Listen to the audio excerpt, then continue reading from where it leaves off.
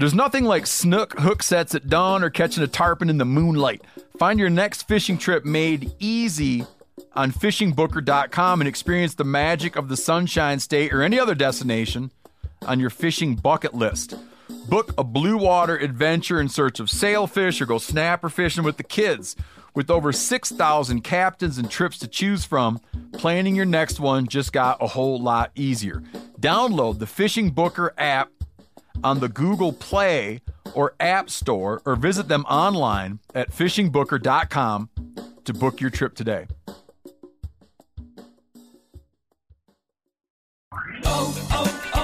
O'Reilly. You need parts? O'Reilly Auto Parts has parts. Need them fast? We've got fast. No matter what you need, we have thousands of professional parts people doing their part to make sure you have it. Product availability. Just one part that makes O'Reilly stand apart. The professional parts people. O'Reilly Auto Parts. 46% of Americans expect to leave behind financial obligations when they pass away. So it's crucial to make sure your family is financially protected. Policy Genius helps you find the right life insurance coverage by comparing options from America's top insurers with help from licensed, award-winning agents. Secure your financial future with Policy Genius. Head to policygenius.com to get free life insurance quotes in just a few clicks. That's policygenius.com.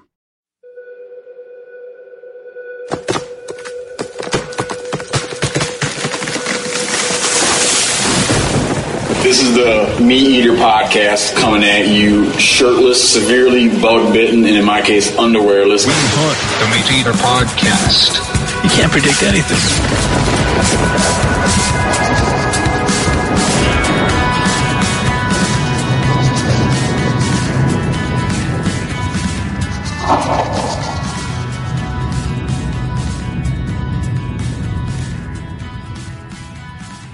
All right. Before we get too started, Jimmy Dorn, you're fresh from the wheat fields of Montana. Yes, I'm just back, just the other day. You go out every year and cut wheat? Every year on my friend's wheat farm, yeah. Do a couple weeks of harvests and just had a little break, came back to the bar for a couple of days, take care of his business at the restaurant, and end of the month stuff, and then right back to go. We just switched over from cutting winter wheat, now we're moving on to spring wheat, which is still a little bit high in moisture, so it's worked out perfect. Why and how? How many years have you been cutting wheat for? This is my third year. Okay. And it was one of my best friends, his family. I met him actually. We worked at a restaurant together here in Seattle, and his family runs a big wheat operation north of Great Falls. Dan Ruthers, really fantastic people in the Gazbotas. And we just went through a deal, and he had his father actually unfortunately passed away at a pretty young age, and kind of, it was kind of it's like just kind of all hands on deck kind of a thing. So I went back and helped out, and just love it. I mean, driving a big old combine. Dude, they trust me to drive. Chopping up all kinds of raccoons and antelope. Yeah. Yeah, definitely. A little bit of wheat. The raccoons get in the way occasionally. But they trust me driving really huge, cool, super expensive pieces of equipment, and I just love it. So tell me give me what's the volume again? Like how much wheat you cut, how quick? Well, I couldn't really break it down how quick. I mean, we fill a lot of semis. We can fill up like a 750 bushel hopper in minutes. I mean, it's 45-foot header, moving it at 3.5. You're cutting a 45-foot swath. 45-foot swath at a time, yeah. Dude, you'd mow a lawn so fast. Oh boy, it'd be quick. We cut 600 acres in just under a couple hours. It's pretty amazing when it's humming.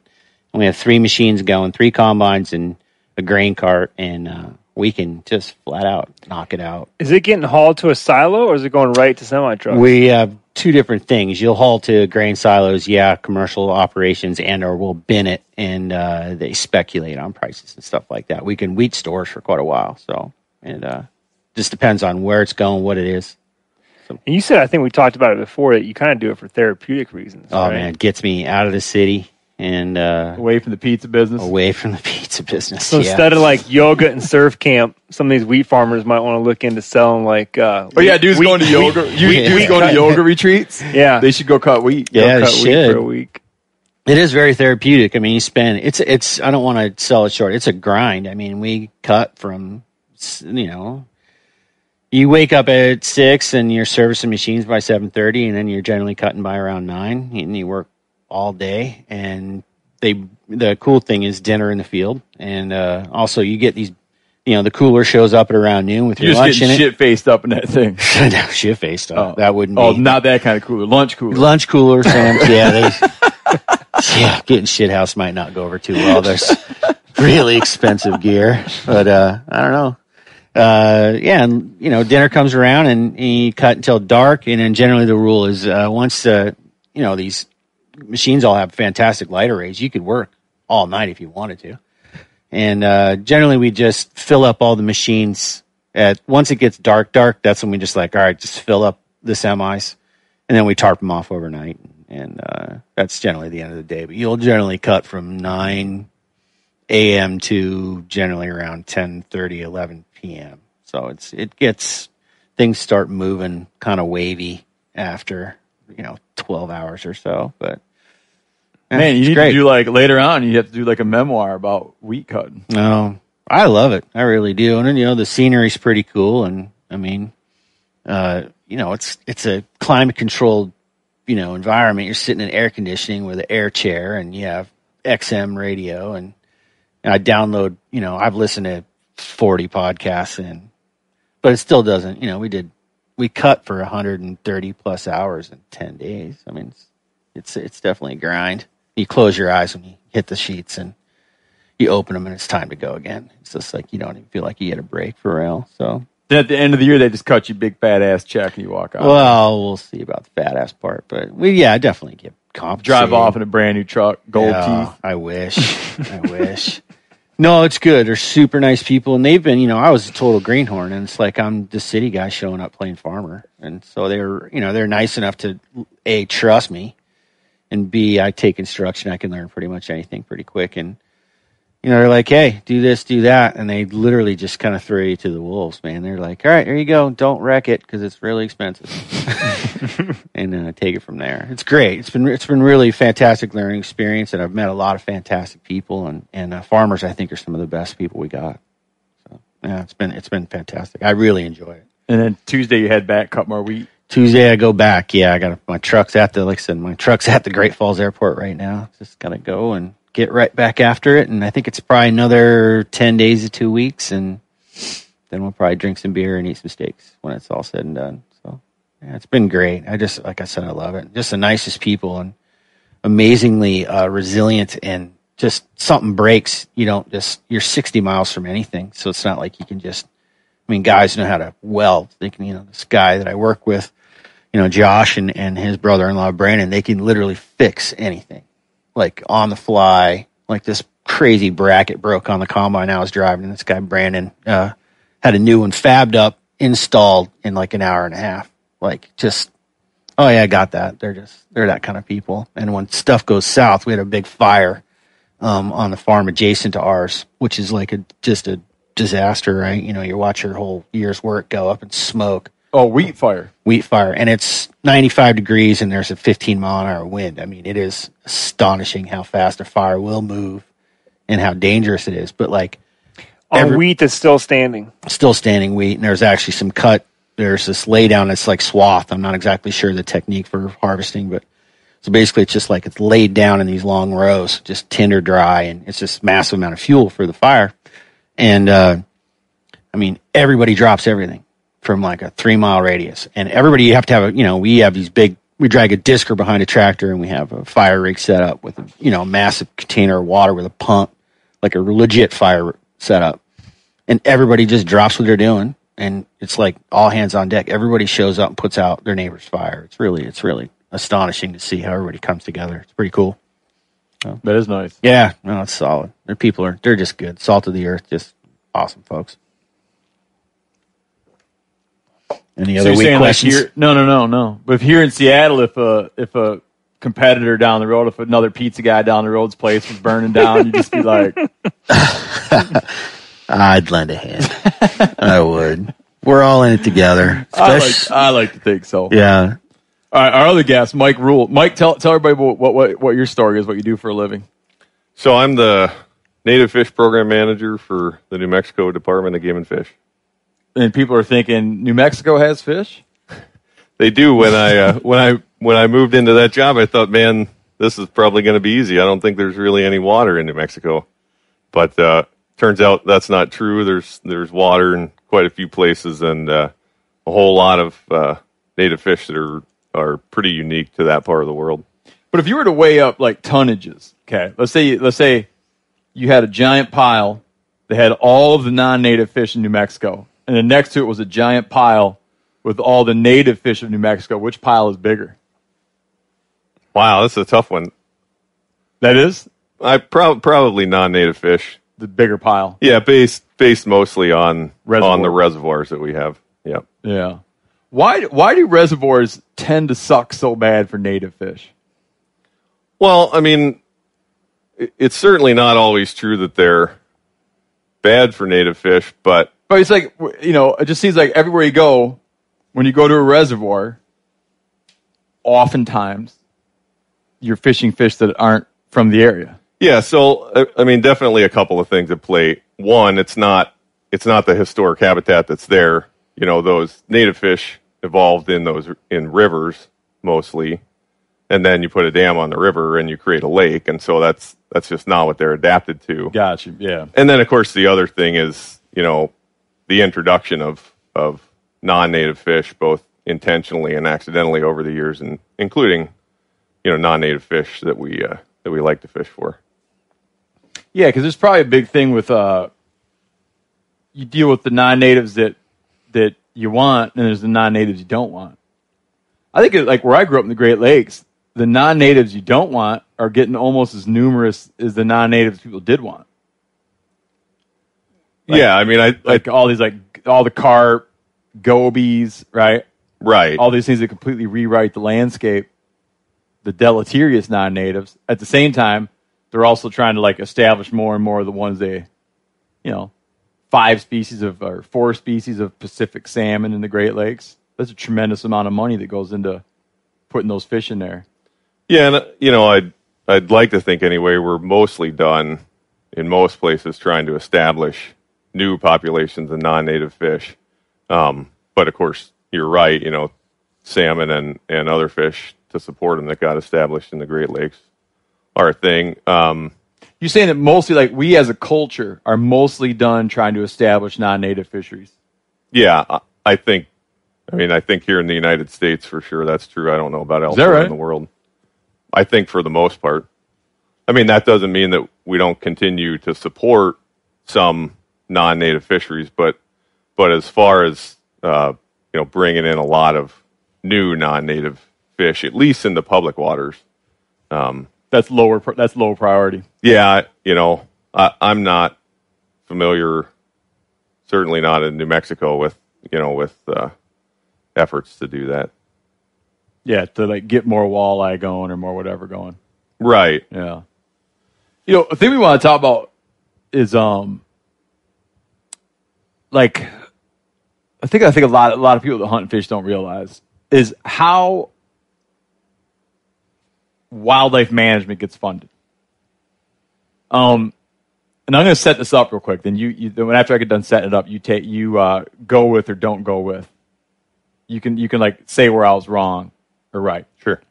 But so if you're going to look at American history in a wildlife perspective, we came in. When I say Euro-American culture, European culture came to the U.S. What's now the U.S. And we spent a couple hundred years almost systematically, but not quite intentionally, depopulating wildlife in the country. To the point where we got to around the turn of the century, the early 1900s, and we'd kind of almost wiped out virtually everything. And then at that time, there was a big push to try to find a way to recover game animals.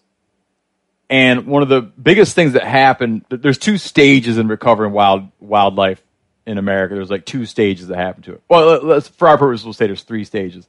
One of the stages was setting aside land and habitat. Okay, and Theodore Roosevelt kind of ran point on that idea. It's just like establishing landscapes where you would have, where you're creating land that if there were animals, that's where the animals would be, setting aside a habitat.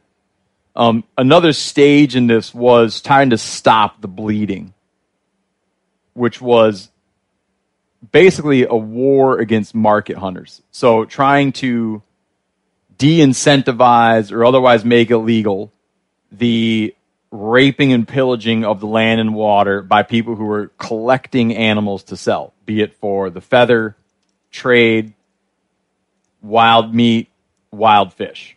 So that was another step that we had to take, was to stop market hunters. And the third step was to build stuff back up again. Eventually the question comes up, right? How are we going to pay for wildlife recovery in this country? And one of the first things, one of the big things that happened in wildlife recovery happened in 1930s, right? And it was originally called the Wildlife Restoration Act. Yeah, the two acts that you're going to talk about, I think, we commonly refer to as Pittman-Robertson and Dingell-Johnson, are actually, Pittman-Robertson is the Wildlife Restoration Act and Dingell-Johnson is the Sportfish Restoration Act.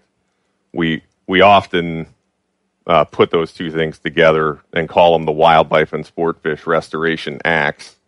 In fact, the U.S. Fish and Wildlife Service has offices that we shorten even further and call them the WISFR offices, short for Wildlife and Sportfish Restoration. And those are the offices that administer those federal excise taxes. But the portion of that became Pittman-Robertson happened much earlier. That's a good question. You're probably actually more familiar with the intimate history of the acts than I am. My knowledge kind of starts with they came into existence in 1937 and then have been amended various times. Look that up, Yanni. Throughout history. Regardless of what is a gap, let me real quick lay out just the background on it. So Franklin Roosevelt, he goes around, like he had a big conservation bent, like Theodore did. And Franklin Roosevelt goes around, and in the 30s, he's going around, and this is like during the Great Depression, he's going around explaining to just rod and gun clubs around the country, people who are interested in hunting and fishing. He's going around and explaining to them, if this is going to happen, if we're going to recover American wildlife, you guys are going to have to do it. And they come up with this idea that we're going to put an excise tax on guns and ammunition and hunting equipment to the tune of like 10 or 11%. And the sportsmen who are going to be paying the tax, it's a very targeted tax just on people that hunt. And they're overwhelmingly enthusiastic about it. The industry people, the people who are producing guns and ammunition, who are going to theoretically lose sales due to the fact that their goods are now going to be 10 or 11% more expensive, are enthusiastic supporters of this Wildlife Restoration Act idea. And the thing goes from introduction to the president's signature in 90 days. Now, the Affordable Care Act took over a year, to give you a sense of like how quickly this thing went through, with overwhelming support. And it wound up that they're just taking, when you buy guns and ammo, you get taxed on it. That tax, we're going to talk about how this works. That money is the money that went into recovering American wildlife. Yeah, right. It's what's called a user pay system. So, it's in sportsmen's best interest to have healthy wildlife and fish populations in the landscape. And in order to foster that, the idea was that the users would help to pay for it. Meaning that it's going to favor, well, we'll get into that. The criticism that it just favors game animals. Yeah, and we can talk about that at any point you want to.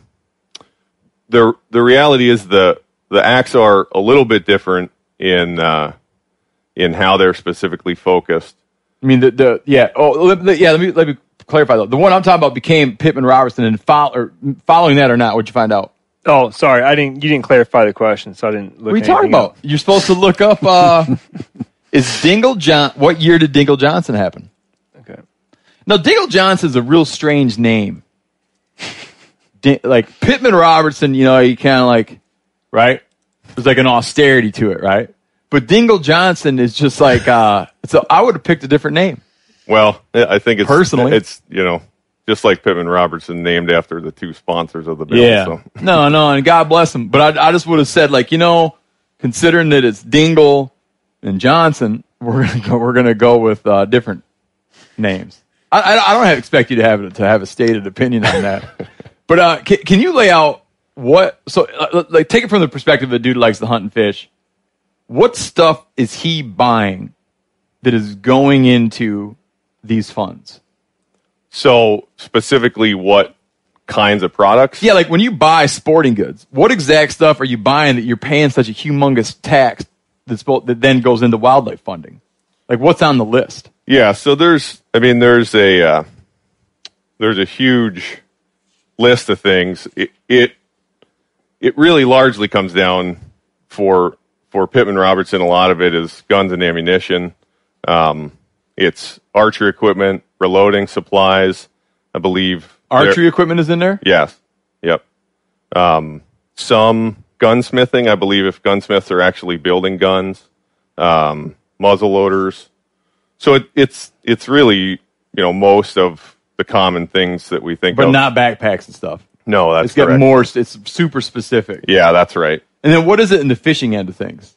So, fishing is pretty similar in that it's the things that you would think of. It's rods and reels and lures. So the very specific stuff. Right. The one that's pretty important to sport fish that most folks don't know about is that there's an excise tax on boat fuel.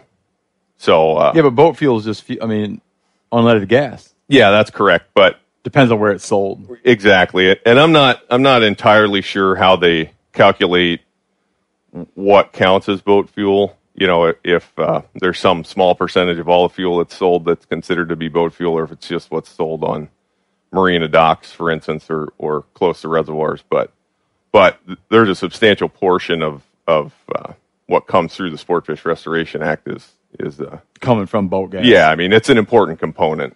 Yeah. So I know that the Pittman Robertson funds that right now when you go out and buy guns, ammunition, all this kind of stuff, reloading stuff, archery equipment, muzzle loading stuff, you're paying a heavy ass tax on those goods. And right now, I think on average now it raises about $1 billion a year go into that fund. Yeah, I think gonna go into government speak here. The fiscal year 2017. I believe $780 million is the number that I got in front of me coming through, just through Pittman Robertson, just through the wildlife restoration. $780 million. Yes. From one fiscal year. Right. And does that stay pretty steady every year? I don't have the history in front of me. It went up. I think, almost everybody knows the story of what happened during the Obama administration. Can I tell the story? Yeah, go ahead. All right. So there's different ways to spin this. I'm going to try to find a way that rolls into different spins on it. So, okay. Now this is me talking, not Mike. Obama, people know, is not like the firearms industry did not find a kindred spirit in Obama. And there was a lot of fear throughout the 8 years of his presidency that we would be having some like draconian anti-gun measures enacted. And it prompted a lot of people to go out and buy firearms and buy ammo for fear that their right to do so might be infringed upon in the very near future. And it caused a legit gun rush. I think that handgun sales went up 500% under his administration. And so all that gun buying, some people called him, jokingly called him, America's best gun salesman. And then other people talked about his conservation legacy because it blew up Pittman Robertson funding, because every time someone goes out and buys a handgun for home defense, by the way this law is written, 10 or 11% of that purchase price goes into funding wildlife. So it was like the good old days for 8 years. And then gun purchases, with the new administration coming in, gun purchases plummeted almost instantaneously. So I think now there's some austere times coming. Yeah, that's entirely possible. I mean, we haven't. It'll be fiscal year 18 when we see those new numbers. But because the real big drive around that is guns and ammunition. I mean, as far as like the percentages go. So yeah, because Obama fueled such a gun buying frenzy, he fueled like some major conservation spending. I even saw where one magazine, like a very pro-Obama magazine, had it be like as sort of building in it as part of his his conservation legacy, even though it's completely like the Department of Unintended Consequences, right? It was like not the goal. If that was the goal, and you were that shrewd of a poker player, I have to like hand it to you. If you're like, well, how could I get more money to fund wildlife? I know what I'll do. I'll act like I'm going to get rid of guns, but not really. That's shrewd. No one plays that kind of poker. You got no comment. I got no comment. I wouldn't think so. I would just say that it's been a good thing for conservation funding. Yeah. So okay, so there's $780 million. Now, how much comes up from the taxes on fishing gear? You got that? Yeah, so it's about $350 million. Less. Yeah. But there's twice as many fishermen. Yeah, you know, because like fishermen are like I was having this conversation the other day. Twice as many people buy fishing licenses, but they're not as obsessive. Right. There's more weekend folks that don't fish year round like people who are real dedicated with hunting. Yeah, like when you talk about hunting and fish, like hunter numbers in America and fisher numbers in America, all they're looking at is they're just looking at who bought a license. What happens after the guy buys the license? You have no idea. So you count up and be like, I can't remember what it is. There's 30 million. Like, I don't know. Some years I think like around 30 million Americans buy a fishing license, but they could be buying 3-day licenses in order to go out, one time. Right. So they're like twice as many fishermen are only paying half as much excise taxes on stuff. Yeah, fishing rod's like $100, so on a rifle's $1,000, right? So maybe it's just a question of ticket price. Could be, maybe. So that money. So we got like what you're buying that pays this stuff. And this is something everybody has to do. Where does that what's the path that money takes in order to then go into like actual fish and wildlife spending? Yeah. So I guess. One thing to note there is that the excise tax is in the price that you see, on the list gun price. Rack, right? Yeah, you don't get like an itemized bill that shows that part of it. Yeah, if you walk up to the counter and they charge a tax, that's not the tax that we're talking about. It's already built into the price of the item. So that money essentially goes into a pot of money that is administered by the U.S. Fish and Wildlife Service. And then from there... Do the pots get blended or do the pots stay separate? They stay separate. The hunting pot and the fishing pot go to U.S. Fish and Wildlife Service, but they stay hunting and fishing. That's correct. Yeah. Yeah, I mean, there are different rules for both pots of money in terms of how things get doled out to the states and territories and the District of Columbia. So they stay separate, and then essentially what happens is the Fish and Wildlife Service runs their formula for how much each state is going to get from each program every year. What's that? I want to talk about that, but what'd you find out? Did you find it out? 1950. Dingle Johnson. Yeah. So quite like some odd years, 12 years, 13 years later. Here's another thing to look up. Do you remember when a guy told us how much Federal and Savage, when they have to cut their check, their Pittman Robertson check? There's a ridiculous amount of money. Yeah, I don't know if I was there for that conversation, though. No, you were on the email. I'll find it. Okay. I'll look. Yeah, some guy was telling us, like, what a company like that, Federal Ammunition, how much ammo they sell. It's got to be a lot. Oh, yeah. At the end of the year, you write a check for tens and tens of millions of dollars. Just think about how much Federal I shoot every year. It's nuts. All right, so what is the goal? Like, how do you calculate that out? Like, what are they looking at to say, like, okay, here's what states get what? Is it how many dudes hunt and fish there? Yeah, that's part of it. Like I said, they're a little bit different at their heart. They are both about two things. One is land area, so how big the state is, and the other is how many licensed buyers there are. Okay. There's a little bit of complexity and nuance, and we could spend a week talking about that. But for Wildlife Restoration Act, it's 50% land area, and it's 50% number of paid licensed hunters. Now, so who are the big winners there? Well, I got to imagine I could look at the list, but I have to imagine a state like Texas, which has a huge land area and a huge number of hunters, would really come out high. But there is an additional rule in there, which is that no state can receive more than 5% of the total or less than 1%. Oh, I got you. So it keeps it from having one state really dominate. I grew up in Pennsylvania. That Pennsylvania would probably be another one that if you base anything off the number of licensed hunters in a state, would really get a big share. Oh yeah, because Pennsylvania often vies for like the hunt in the state. Yeah, not per capita, but just total numbers of licenses. Right. So you always hear like Pennsylvania, Michigan, Texas. Yeah, they used to say when I was a kid, they said there were 1 million people in the woods on the first day of rifle deer season every year.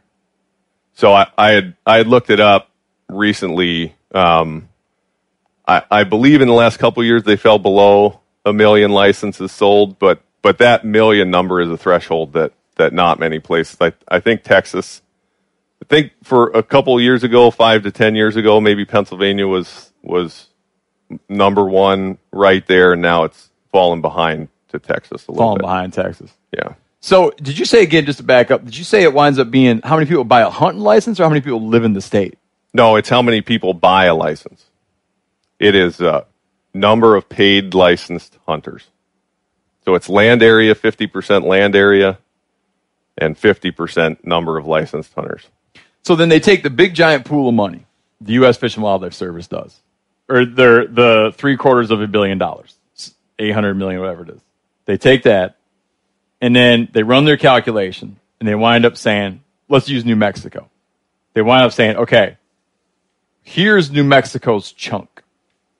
And what is New Mexico's chunk? This is all public information. Oh, yeah. Yeah, you can, if you do a web search for Sport Fish and Wildlife Restoration Acts, you'll end up at the Fish and Wildlife Service website, and all of this is readily available. Yeah.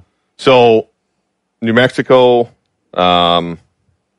make sure I'm on the right line in the table here. Looks like $15 million, $15.5 million in fiscal year 17 from the Wildlife Restoration Act, so from Pittman-Robertson. And what from the fishing? I think it's 6.1. So $21.5 million combined. And so the feds then, they don't just like turn around and write you a check for $21.5 million and say, go for it. Yeah, and so this was really one of the things that I wanted to talk about. We talked a little bit about the history of the act, and like I mentioned, I'm not the greatest student of that history. I come at this more from a pragmatic standpoint of how we do this and how the money really works and how it flows and where it goes. And so what happens is the states write grants. I mean, we know how much money is going to be granted to us or how much money is available for those grants. but we write grants to. But you know you're going to get it. We know we're going to get it. I mean, the Fish and Wildlife Service, reviews the grants to ensure that the projects meet the rules that the Act's put in place. Yeah. So there's a process step there that has to be done, but we still have to write the grants, and then we report to the U.S. Fish and Wildlife Service at the end on what we did with the money. But one of the real interesting nuances of how this works is that both programs, as well as some other federal grant programs, are reimbursement programs.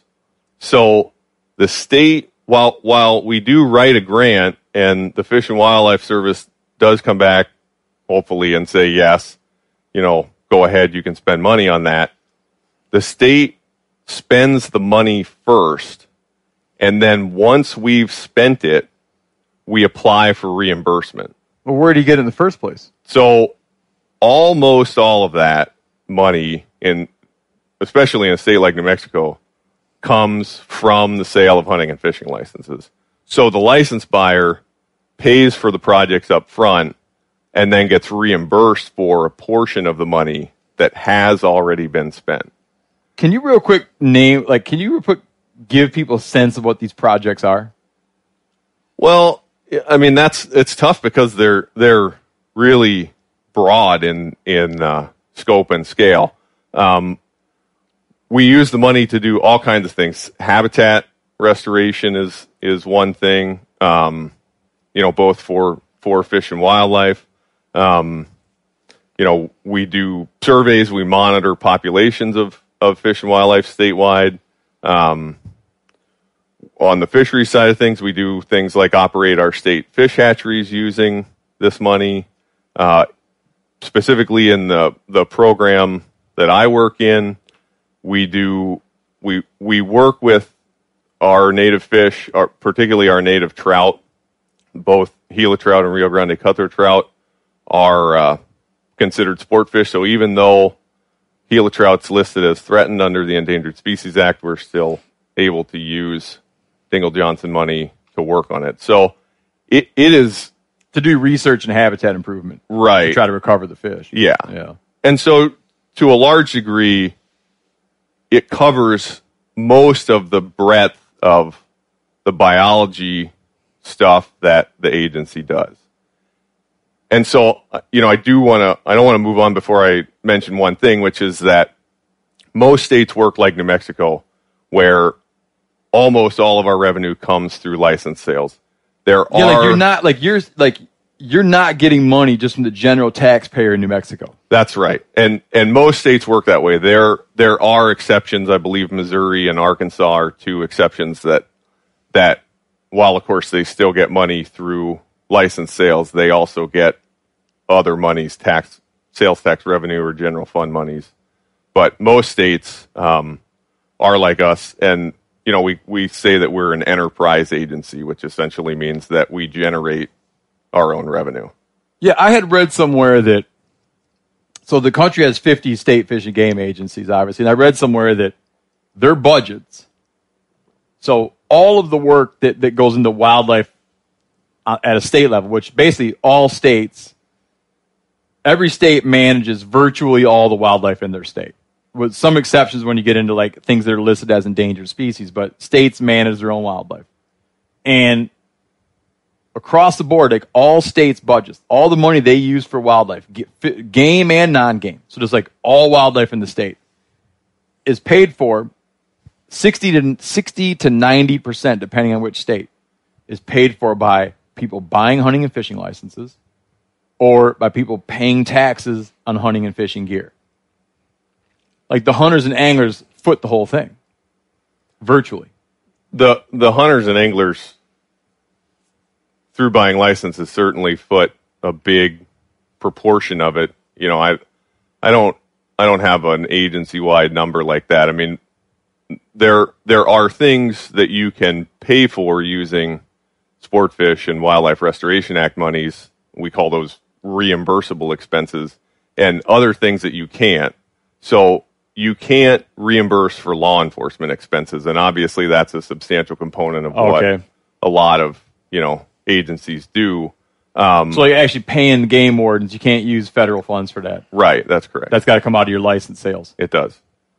And so one of the other things that the acts prohibit are really anything that generates revenue. So we can't use the money to sell licenses. So the staff and the infrastructure and everything else that's actually selling licenses is not reimbursable expenses. Being prepared is all about having the right tools. The OnX Off-Road Map and Navigation app is the best to find off-road trails and off-grid camping, and to use fully functional GPS when you're out of service. And as we all know, that being out of service is usually where the best places start.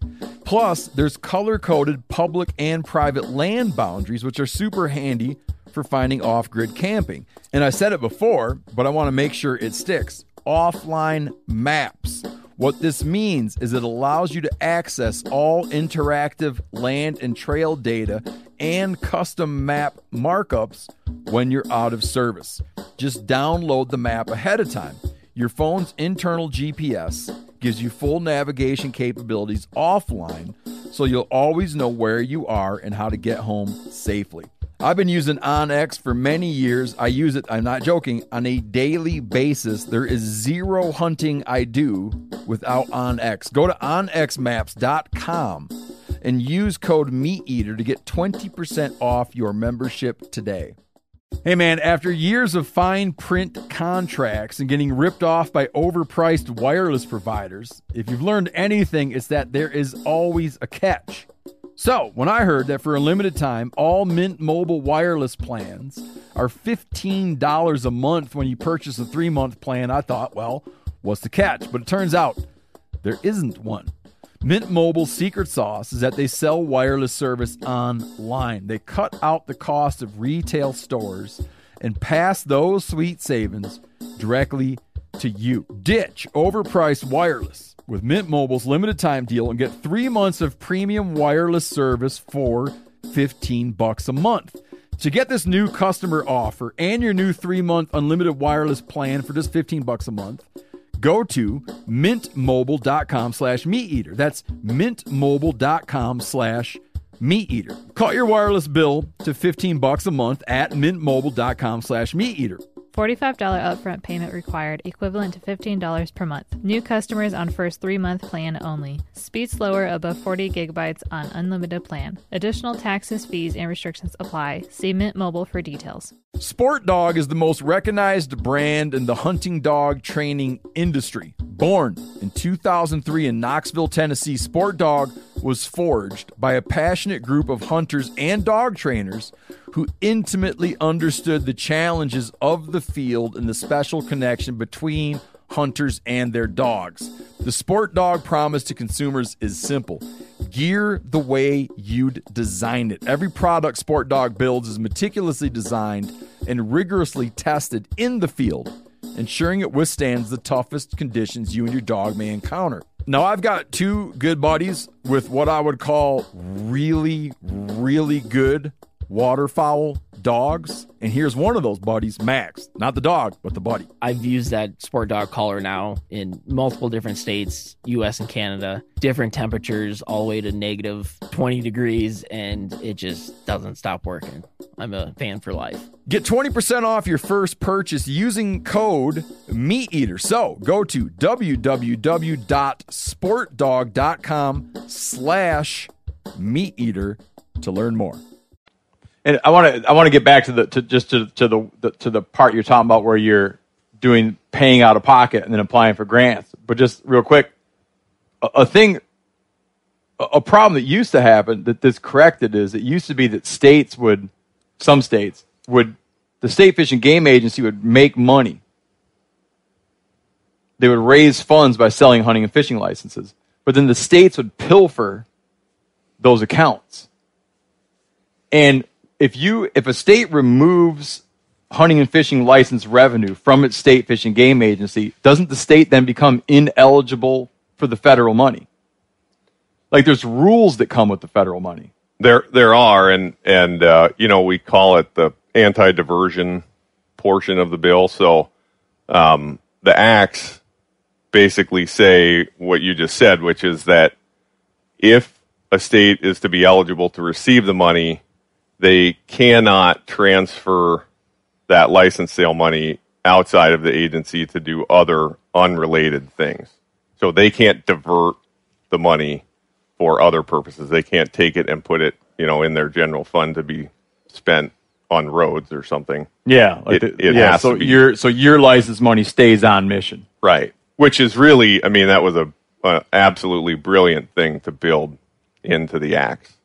That's what I was just thinking. It's like, man, they really nailed the game plan with this one. Yeah, and then Greg Blaskovich, his favorite part of it is if the money doesn't get used in 2 years, it just gets rolled into migratory birds, I think. Yeah.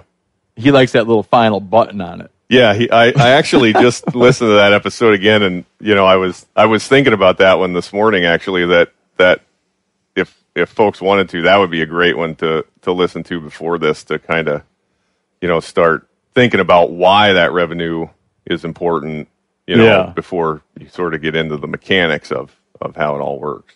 So how crippling is it that you guys got to pay up front and then get reimbursed later? Why can't they just give you the money up front? Well, I don't... how do they expect you have the money? I think that agencies, I think this has been going on, I don't know the early history with agencies, but I think this has been going on so long at this point that agencies are, have just learned to plan for this as it currently stands. I think New Mexico Department of Game and Fish is doing just fine with that. But just moving the money around. Yeah. Yeah. Like taking money that everything would go for, doing a project where that you're going to get it back later, and then you can use, when you get it back, you can use it for things that the federal funds aren't eligible for. Yeah, I'm not 100% sure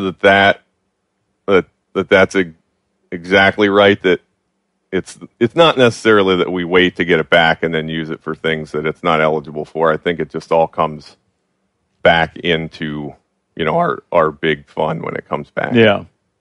So walk me through the process of follow a dollar, right? So there's $1 in this pool. How does it come that dollar winds up going to Fish and Wildlife? In a case scenario, like something you've been involved in. So once it gets to the agency? Yeah, like I'm saying, walk me through the process of a state identifying something they'd like to do. Right. So we say, hey, we have a Rio Grande cutthroat trout project that we want to work on. Here's what it is. We write up the grant. We send the grant to Fish and Wildlife Service. They come back and say, okay, you're approved. And how long does that take? It depends. Usually a couple months. There's kind of grant cycles that are tied with these things that most folks understand what they are and when things need to be turned in to fit in both the state and the federal fiscal year. So they usually turn them around pretty fast. Yeah. And so then once we get approval, there's the grant code set up, and if you go work on that Rio Grande cutthroat trout restoration project, you come back and you report that time that you worked, or if you buy stuff for the project or whatever it is, you report it that way. And then we have a federal aid office, so New Mexico Department of Game and Fish employees who work on this stuff full-time, financial specialists. They gather all that information up. They send it to the Fish and Wildlife Service, to document that the agency spent the money, and then the Fish and Wildlife Service sends back the reimbursement portion, which for both sport fish and wildlife is 75%. So we get reimbursed. Oh, they don't pay back 100%. No, we get reimbursed for 75% of the cost. So is it competitive, or is there some bigger hand at the state level that says okay, we have $15 million to work with here? let's figure out how we're going to spread this around? Are you competing? Are your grants competing against other people within the state? In that sense, it's all within our agency. So, you could view it as there is some competition in that way where, upper level management like the chiefs from fisheries and wildlife and the other divisions, would talk about the projects that are on the docket and how they're going to spend that money. Now, of course, because the acts are separate, because one's for sport fish and one's for wildlife, generally the wildlife division is going to decide how to spend their portion of it, and they do that in consultation with our administration, our director. So by that I mean, like, let's say there's $15 million available. Mm-hmm. They're not sending over $25 million in grant requests to the Fish and Wildlife Service. Yeah, they're sending over $15 million in grant requests. We work that out internally. Yeah, that's okay. So all right. So you're never like fighting against the guy down the hall. No. All right. Not. You got to go make your case. Right at the state level. Yes, that's correct. Yeah. So what was the next part of that now? Because I interrupted you about that. I don't know where we were. 75% reimbursement. Oh, yeah. Why? Like, how's that come up? That it's like won't do 100. Well, I mean, I think that the idea is that the state is vested in its own projects. Okay. I mean, we ultimately are still. I mean, we're accountable right up front in spending the money, but I think it's also frivolous. Right. It's also a mechanism, by which we own a portion of what's been spent, and we have a lot of pride in the projects that we do. So what is it with, I noticed when you're talking about this, you're saying wildlife, but then sport fish. So Pittman Rock, again, like just in lingo, just for the listener, in lingo, we've come to talk about the Wildlife Restoration Act is known Pittman Robertson, because that's like two people that, whose name were applied to the bill, like two people pushed for the bill. That's game and non-game animals. Yeah, so wildlife is defined by the act as birds and mammals. So why is the fishing one sport fish? That's a good question. I mean, so if there's like a chub that people don't regard as like a native chub that people don't regard as a sport fish, you can't use that money on it. It has to be a sport fish. Yeah, that's right. And so that seems kind of like it seems like not quite cynical, but it seems like a little bit where you're opening yourself up for some pretty heavy criticism. Well, there's a couple nuances. One is that the state has some role in defining a sport fish. Okay. So, there are places where roundtail chub are considered sport fish. Not in New Mexico, but there are places. I believe Arizona defines roundtail chub. They list it as a sport fish. The other thing is when we go out and do work for sport fish, and some sport fish are native. I mentioned the two trout species, and actually, down in southeast New Mexico, there's a lot of native fish. There's largemouth bass and other things down there. But when we go out and do surveys, even if they're sport fish surveys, we're almost always learning something about the fish community as a whole. So even though the work may be focused on sport fish, there are ancillary benefits to other native fish. Yeah. Non-game fish. Got you. And then, so it's not totally discriminatory against non-game. No, not totally. Yeah.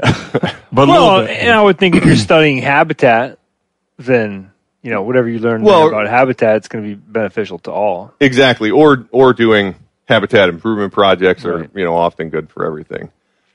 And so a big chunk of what happens with my team and my program is done through other federal aid grant programs that are similar, have similar mechanics, but different sources of funding. Give me a for instance. So there's really two programs that we use all the time. There is some funding that comes through the Fish and Wildlife Service to work on endangered species, called Endangered Species Section 6 funding. And so, one of the hot button issues that we're working on right now, we also, in my program, work on aquatic invertebrates. Yep. We're working with a native mussel called the Texas hornshell. There's a lot of things swirling around right now with listing for that animal. Like that it'll get threatened or endangered. Yeah, it's actually they're about to publish the final rule, and so we've been working on one, getting the best understanding that we can of what's going on with it. We've also been trying out some new conservation approaches to try to repatriate it to some historic habitat places where it's not currently found. And then we've also been working with the Fish and Wildlife Service and private landowner and business folks to work on what's called a candidate conservation agreement with assurances. It's essentially a conservation agreement that folks can enter into before an animal gets listed, so that to try to head off getting listed. Well, it's not that particular agreement's not necessarily so much about the animal not getting listed as it is about laying out what will happen if it does. Okay. So that mussel lives in the Permian Basin, and if you Google search the Permian Basin, the thing that you'll see pop up is probably about oil and gas development. Okay. And so, those businesses are interested in understanding what will happen, and so through this process, they get assurances about what's going to happen if the animal gets listed. And they probably get real interested in having it not get listed. Well, I mean, like as far as like supporting the paying for biology, or no? Yeah, well, through this program, they support conservation by paying into a fund to ultimately help recover the animal if it gets listed, or continue to work on it as it goes through the process. Tell me about the animal, the one you're talking about right now. Texas hornshell? Yeah. It's a mussel. I believe it's the only remaining freshwater mussel in New Mexico. It lives in the Black River, which is a tributary to the Pecos River in southeastern New Mexico. It's got an interesting life history in that it lives up under these mud banks that overhang the river and under rock ledges and stuff. So it's actually kind of fun to go sample for it. You jump in the river and swim around the banks and feel up under the banks trying to find a thing. And how big are they? They get up to, I don't know, I'd say maybe 5 inches the long way across the shell. And it looks like a kind of mussel you'd get in a restaurant? It looks kind of like that. I mean, it's a bivalve mussel, similar to what folks would be familiar with there. And why are they suffering? Are they intolerant of pollution? Water quality is an issue, and of course, water quantity is an issue as well. So drawing water off lowers water levels, and that screws them. Yeah, if water levels drop below where they live up under the banks, they don't fare so well. Got you. So let's say you identify. I mean you specifically, but kind of like address this as you, as in just people that work at state fish and game agencies. You identify a thing, like let's say with this mussel. You're like, man, if I had a couple $100,000, I could. There's this idea I'd really like to try. What is it like when you go and present? How competitive is it when you go within agency to present your plan? Like, do you have to have your shit dialed in when you go in to present your idea because it's a competitive environment? It's more of a negotiation, I would say, than a competition. Okay. We talk about all the priorities that the agency may have for using that funding. And, I would note we're talking about, when we talk about Sport Fish Restoration Act money, millions of dollars. It's bounced up and down a little bit, but the ESA Section 6 funding has been around $200,000 in federal money a year. So much, much smaller pot of money. And the other program that I wanted to mention is the state wildlife grant program. If you look, most states have what's called a state wildlife action plan, which is a plan that they develop in concert with the Fish and Wildlife Service, and that's tied to another grant program. That is more. I believe it's currently in the like $800,000 a year neighborhood. Okay. So for non-game fish and invertebrates, those are two pots of money that we draw on. What funds those? Like, where does that money come from? They're money from Congress, tax revenue. Okay. Money. So that's the general pool money. Yeah. So when you have an idea, you're not in there like fighting the guy down the aisle. No. I don't know why I'm obsessed with this idea. I just feel like there's got to be a lot of people that want the money. There is, to some degree, there's long-standing programs that money goes to. Yeah, like some guy's pissed because he's got some glamorous thing that draws in all the money. That doesn't happen? Well, I mean, like, those desert bighorn sheep guys sure gobble up a lot of money. But see, those folks can use Pittman Robertson money, so they're not, they're not a direct competitor. In these more limited pools. Right, so is it that those trout guys gobble up a lot of money? Well, I mean, again, that would be DJ money eligible. So it's really a smaller group of folks in the agency that work on things that are not reimbursable against PR and DJ money. Yeah. And I guess I've honestly never thought much about this. Maybe it's in part because my team gets a lot of that funding. On the wildlife side, the herpetology stuff, reptiles and amphibians, they use that money as well. And then, that's particularly true for the ESA funding. For the state wildlife grant funding, we have another division called Ecological and Environmental Planning, and that division also works with a lot of state wildlife grant money.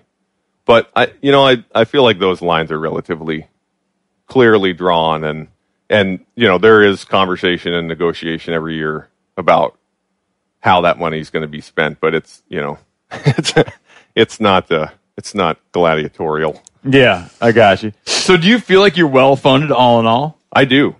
Really? Yeah. I mean, here's a government guy that's not going to complain to me about he doesn't get enough money. No, you're able to do what you need to do. I think that we currently absolutely have as many projects going, as many fully funded projects going as we could do. If we had more folks in the program, we could take on more stuff. But right now we're very busy doing a number of projects across the state. Jimmy Dorn, you got any questions up to this point? None. Just everything's been answered. Just kind of sitting. What's the part that you thought was the most interesting? Basically, the breakdown between the amount of money that's gleaned off of sales of firearms. I had kind of not a really strong knowledge background. I'm just amazed that there's that kind of revenue, $750 million. I was wondering if they put it. I was going to ask if money gets put away if it's not all spent, but you said it's rolled into migratory. It's got to be spent on mission. Got to be spent instead of having a nice big war chest somewhere where we got to save it all. Got to spend it, huh? Well, that's good. It seems like it's going to good use, and I like the idea of our funding our own deal. We can't say, how do I say it eloquently? We're paying for what we're getting. Yeah. And that strikes home. That's good. But that becomes controversial to some people. Because here's a criticism that you hear floated around. And Mike, you might speak to this or not. The criticism being that they'll even use, like a fish and game agency, you'll hear their language of like our customers. Okay? So someone who let's say you have a person that doesn't hunt and fish, and they live in a state and they enjoy wildlife. Mm-hmm. There is some resentment with some people that the agency that's responsible for managing and handling all wildlife in that state views it as though they're doing it to service a customer base who's actually paying for it. Mm-hmm. Now, I would argue that makes sense to me. These are the people who are funding it, so they should have a bigger say or have their interests served as a higher priority than people who aren't funding it. But some people feel like a state shouldn't be in that situation. They shouldn't be looking at, if your job is to manage wildlife, you shouldn't be doing it through the lens of servicing your customers, meaning of emphasizing or paying special attention to the things that they like to go out and shoot and catch. Mm-hmm. That they would point to, there's inordinate spending on elk, turkeys, trout, walleyes, and a lack of attention and a lack of funding and a lack of management brought to horn-nosed chub mussels. What are they? Right? Because the customers don't care. Right. Or don't care as much. Well, I like that it's broad, that it's not just specific to stuff that we hunt, but it's also the money's just distributed all around. Sounds good to me. But it's not.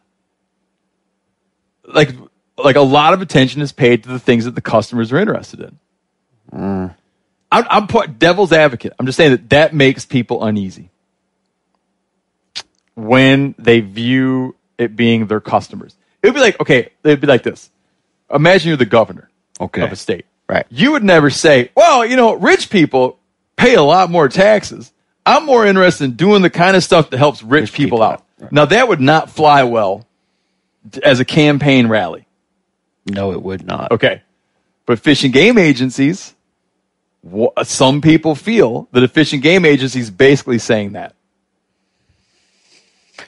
by managing wildlife. Mike, do you care to speak to this? Well, I mean, I guess, not your own opinion, but just like, would you care to add any flavor or texture? Well, no, I mean, I think that to some degree that's a misinterpretation of what we do, and like me being the guy complaining, like I'm not doing, like you don't agree with that complaint.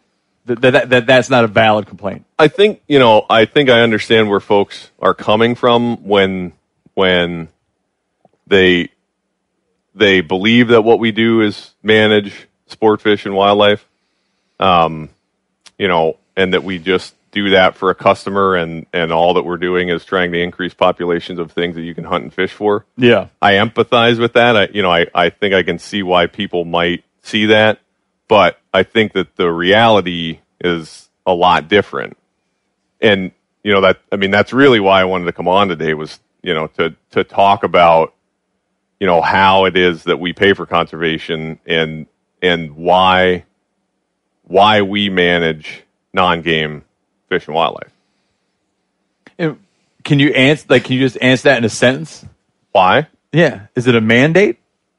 Well, I don't know that I can answer it in a sentence. I think there's okay, a big long bunch of sentences together. Well, there's about a half a dozen reasons why we do it. I mean, one, New Mexico, like most states, has in law, in statute, that their fish and game agencies are supposed to manage fish and wildlife.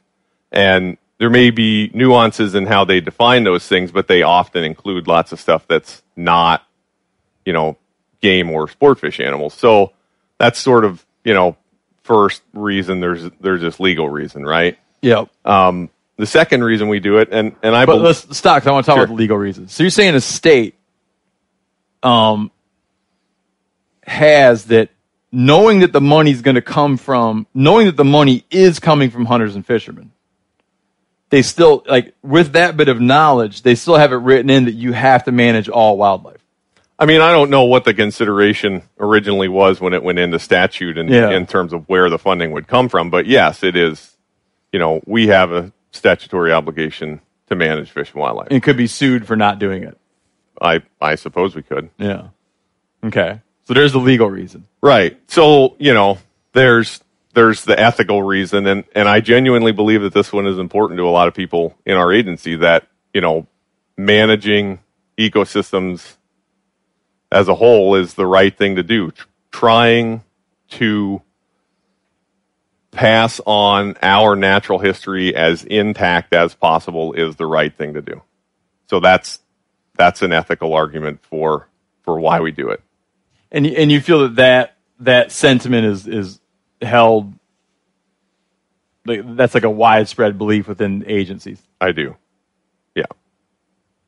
Because you guys didn't just all get into it because of huge paychecks. It's a great way to make a living. It really is, but it is not one that necessarily comes with lots of zeros. Yeah, I got you.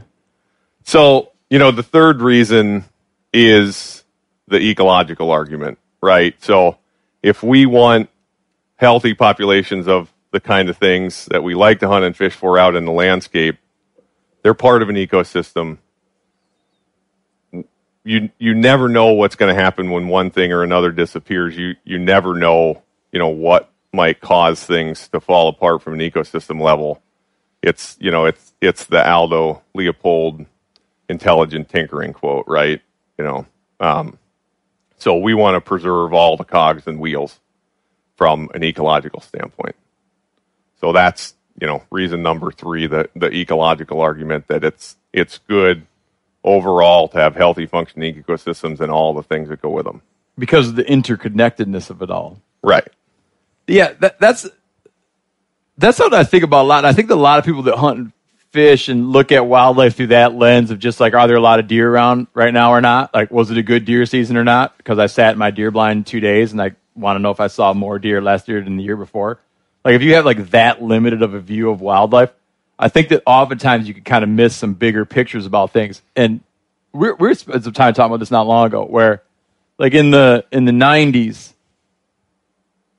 in the 80s and 90s, like we were kind of changing in this country. In the middle of the country, we were changing some practices of how we were growing grain. Okay? And tilling up more land and growing more grain and experimenting with new fertilizers that allow us to grow much more grain in places that we hadn't traditionally grown grain. And this went on in the 80s and 90s and kind of rewrote the map on grain production in the U.S. And that caused a massive explosion of snow geese to the point where snow geese populations quadrupled and then went beyond that. All of those snow geese spend their time, they summer and nest in the Arctic. And they started to decimate grasslands on the Arctic slope. And another thing that happened from this explosion of snow geese decimating grasslands and leading to the incursion of salt water into, because as they destroy the grass and the rhizomal systems, salt water would come up and entirely change plant communities on the Arctic slope. And meanwhile, polar bears were figuring out this new resource. And in Hudson's Bay, you had polar bears that are eating hundreds of pounds of snow geese eggs and not eating things that they used to eat before, changing their whole diet around to accommodate or to account for this new resource.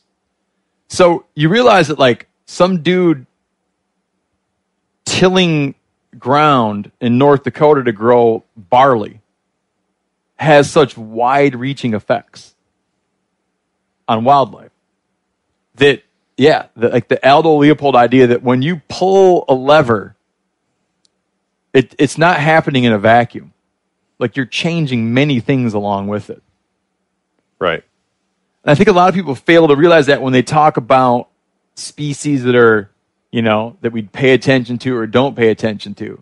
Like you can't just have this sort of willy-nilly idea that you're just going to let things vanish or trash certain things and not have it be felt in strange, weird ways elsewhere. Yeah. Yeah, ecosystems are complex things. And that are much bigger than you think they are. Much, much bigger.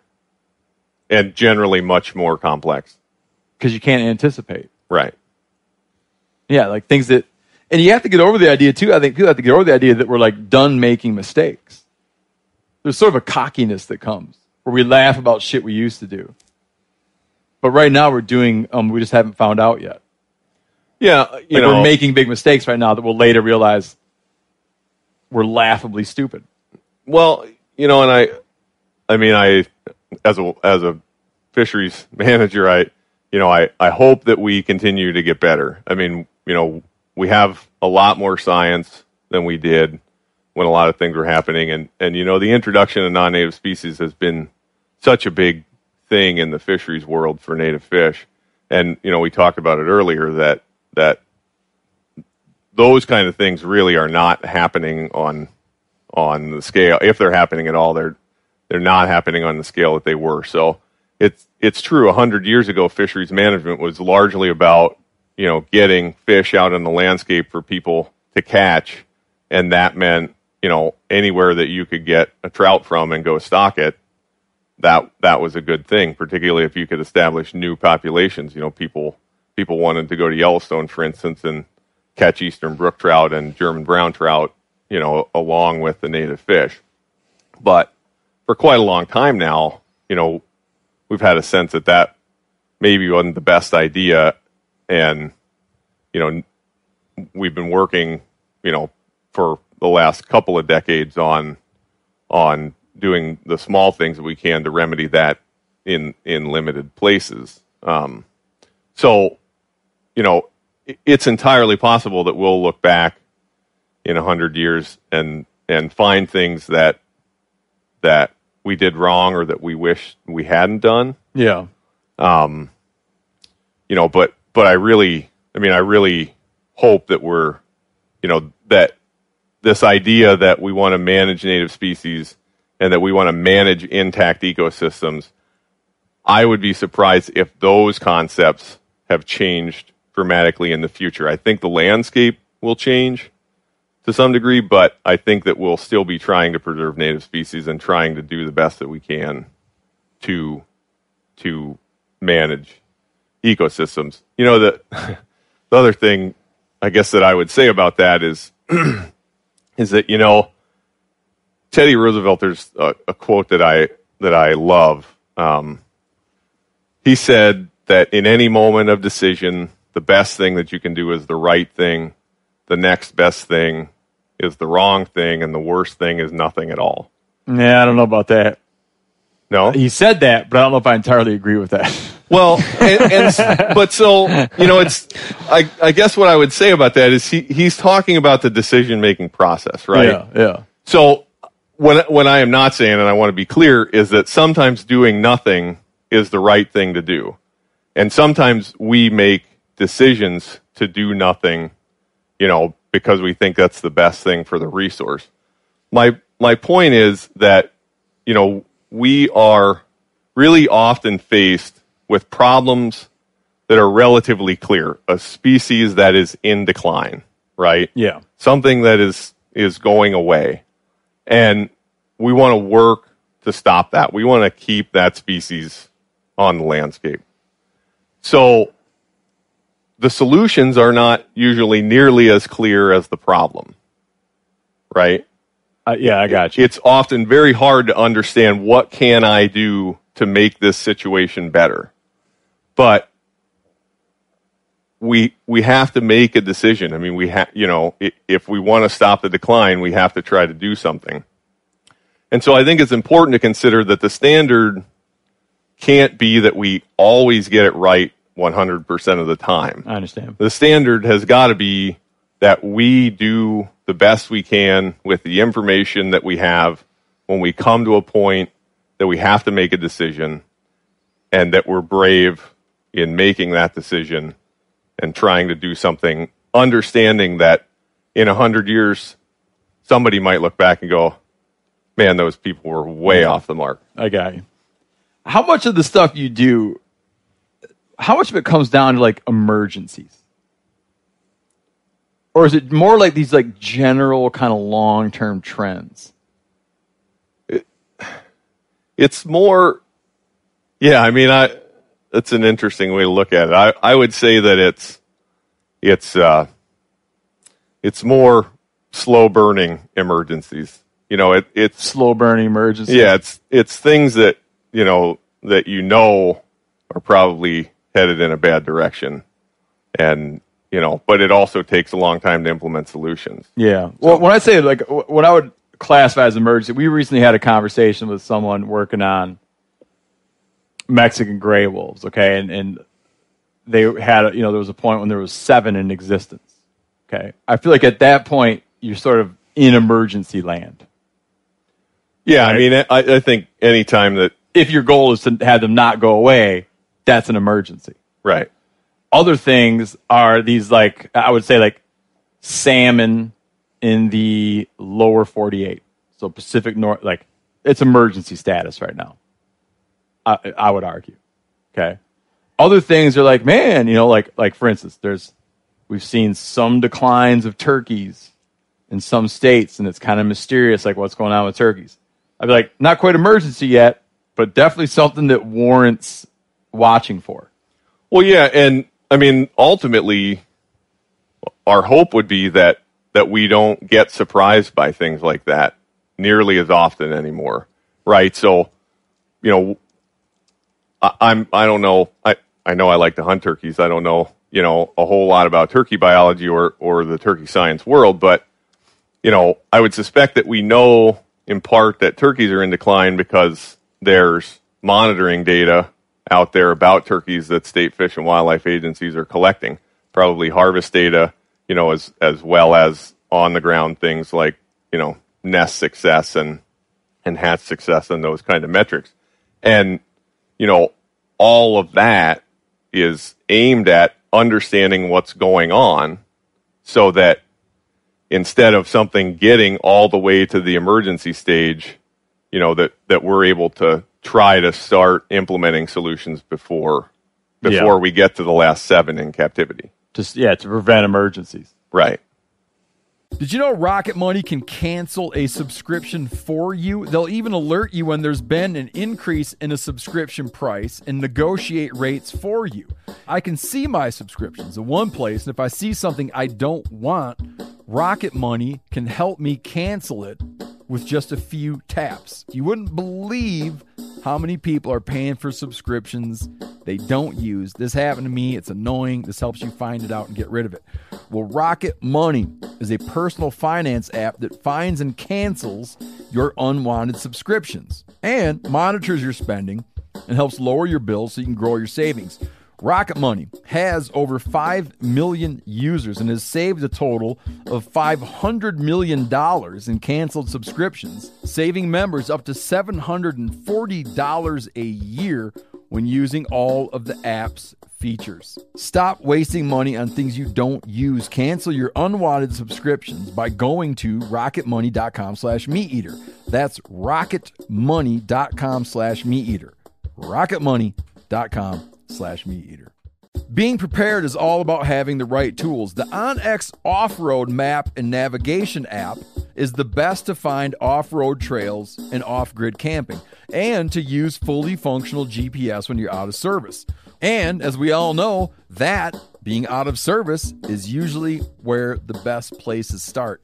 Plus, there's color-coded public and private land boundaries, which are super handy for finding off-grid camping. And I said it before, but I want to make sure it sticks. Offline maps.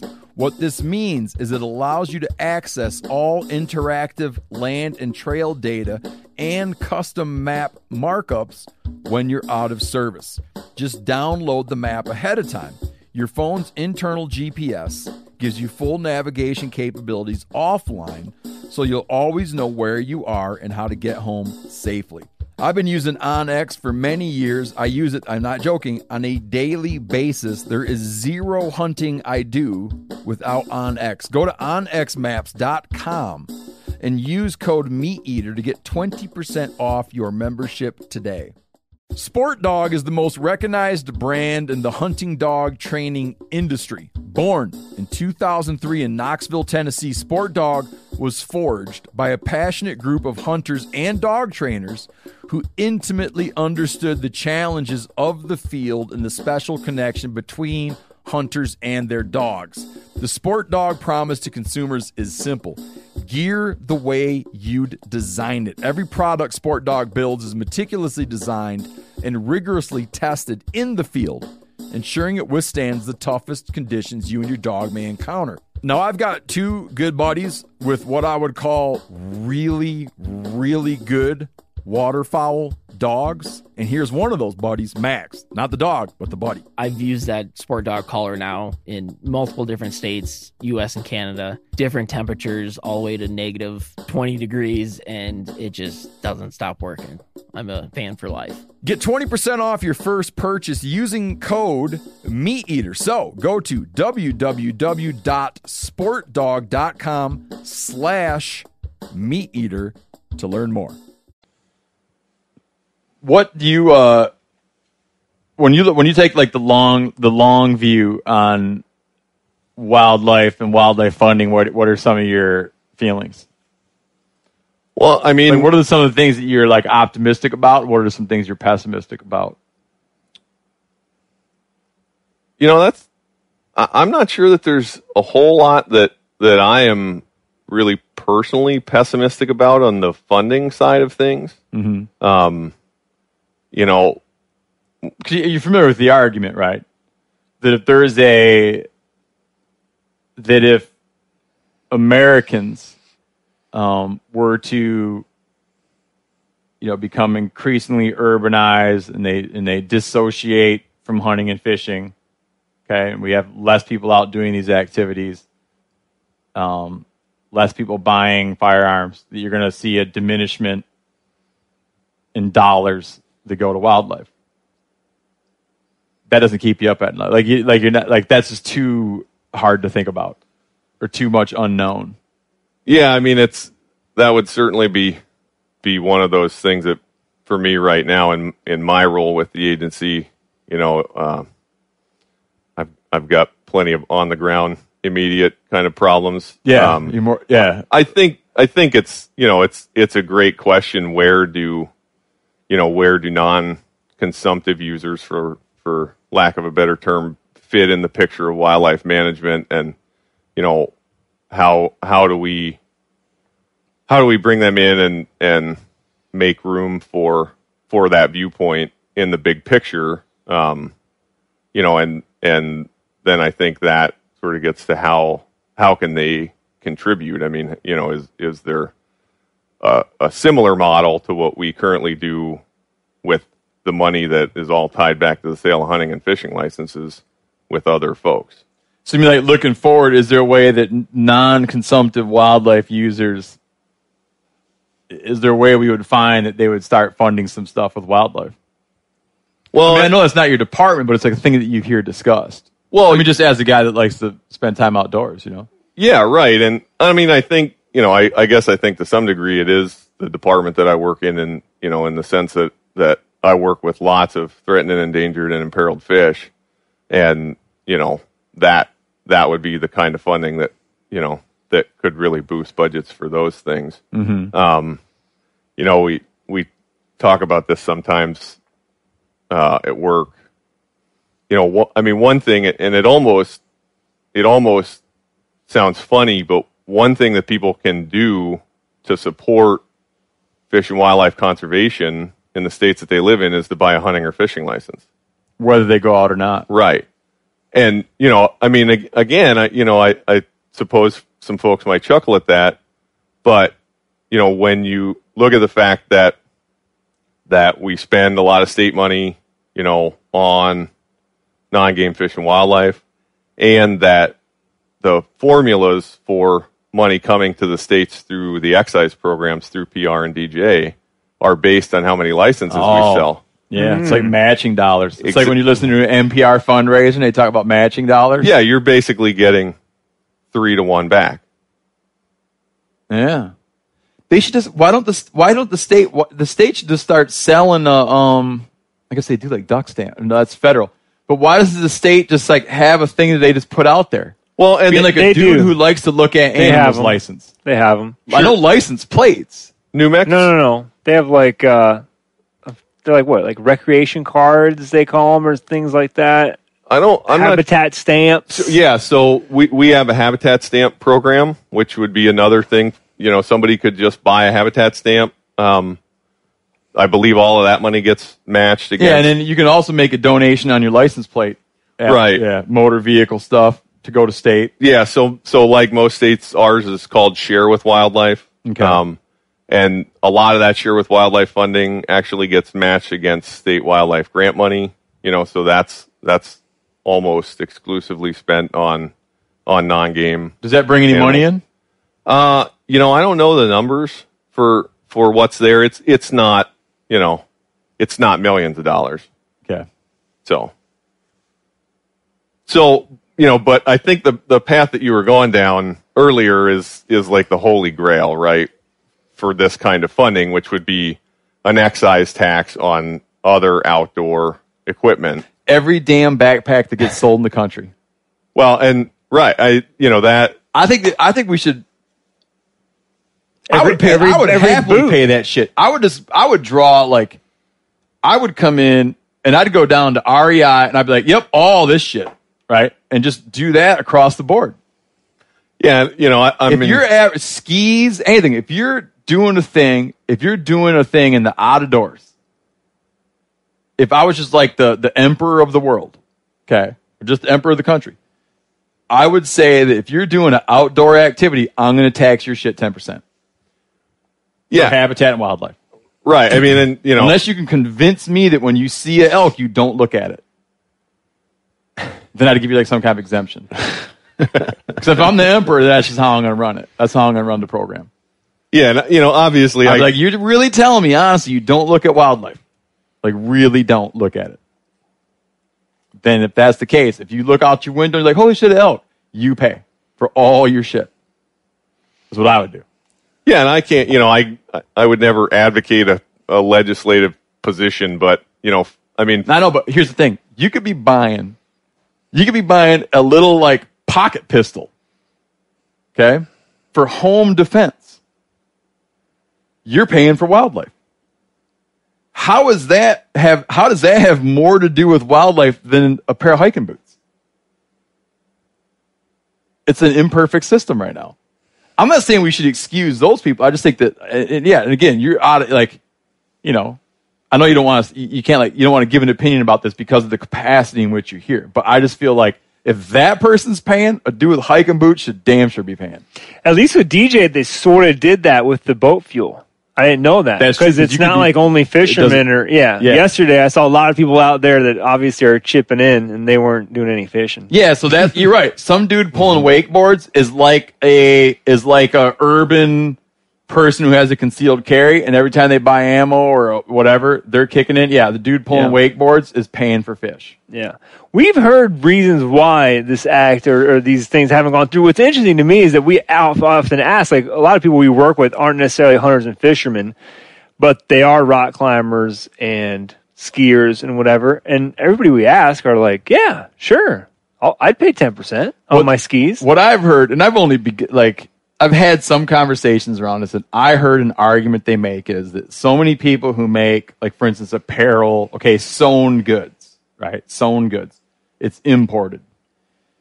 And they're already under such a tax burden from importing their materials or importing manufactured goods that they're saying we're taxed too much already. We can't afford to add yet another tax. And I don't know if you went and asked the gun industry, like, can you afford more taxes? They're not going to be like, oh, yeah, no problem. Anybody's going to say that, but that's the argument you hear. And they resist it because people go to, like, outdoor retailers and push them on this idea, and they don't want it. They don't want it. But meanwhile, the hunting and fishing industries were like, please do it. Let's do it. But Roosevelt put it to him. Franklin Roosevelt put it to him. He's like, no one will pay for this except you. If you want this to happen, you will have to pay for it because no one else is going to do it. And they did it. Advocating for any new taxes on a political level, too, is like political different world suicide. Yeah, it's a different world now than it was. Right. But I think it's like it would solve so many of our problems. Maybe it doesn't need to be 10 to 11%. We'll give them a break. 2. We'll give them a light, because they're like, we'll give them like a lightweight user break. I mean, ultimately, the revenue needs to be generated somehow, so it's got to come from somewhere. Did a state somewhere just add a little bit on a sales tax for wildlife? Yeah, I believe it may have been Missouri, but I think, yep. You should confirm that one. Type that up, Yanni. You've something to do down there. So, I would mention that, please, that if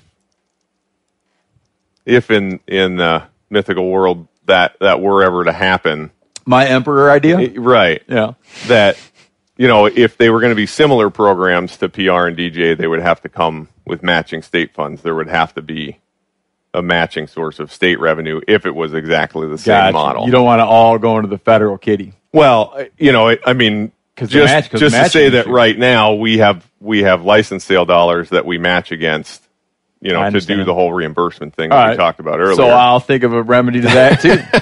Then I would say that all states are going to have to add a 1% sales tax to fund Fish and Wildlife to give matching dollars to draw off my backpacker tax. That's fine. How do you start a movement? Like a movement. I don't know. You're gonna be hard pressed to get people to pay more, man. No, that's what I'm saying though. Every time we ask the people, we've yet to have. Everyone I know, that every backpacker I know is like, dude, I would totally pay it. Yeah. If I knew that's how it worked, and that's where I went, I would happily pay it. I think there's a gray area when it's voluntary or mandated. Once you start getting told what to do. Just some people just like the relief of being told what to do. Yeah, I don't know. I'll go along. All right, Mike. What else, man? What else do you got? Yeah, so we covered a couple of those. Why do we manage non-game fish and wildlife species arguments? Ethics. Yeah, and ecosystems. So, right. Legal, ethical, ecological. Right. Yeah. So those were the three that we talked about. But there are three really pragmatic reasons why, if you say, I'm not personally concerned about non-game animals, that there are still some reasons why it's in your best interest that your state is managing those things. Yeah. So the first one, and you guys have talked a lot about it in the past, is we think as a state agency that it's a good thing for us to maintain as much management control over species as we can. Okay. It's generally in the state's interest to manage its own fish and wildlife. So we want to keep... As opposed to what? As opposed to federal management. Okay. So we want to do what we can, in part because it's the right thing to do, in part because it's our interest from a management perspective, to keep animals from getting listed under the Endangered Species Act. You want to maintain your jurisdiction. Right. Yeah. So we want to know what's going on with those animals out in the landscape, and we want to work towards conserving those animals in the cases when we can, particularly if we think that they're in decline. That helps keep them off the list. And then animals, once they do get on the list, or if they do get on the list, we want to work towards recovery to bring more management authority back to the state. And, I want to be clear, we work with lots of federal partners very closely in very productive ways. It is not that, we're not interested in working with our federal partners. It's just that, from the state's perspective, keeping things off the list and recovering animals once they're on helps us maintain more management authority for the animals. It's like you're doing your job. Right. So, that's one pragmatic reason, is to head off listing and work towards recovery in the cases where things are listed. Because if it gets listed and the feds assume control of it, there might be things that would happen that would have negative implications for people in your state.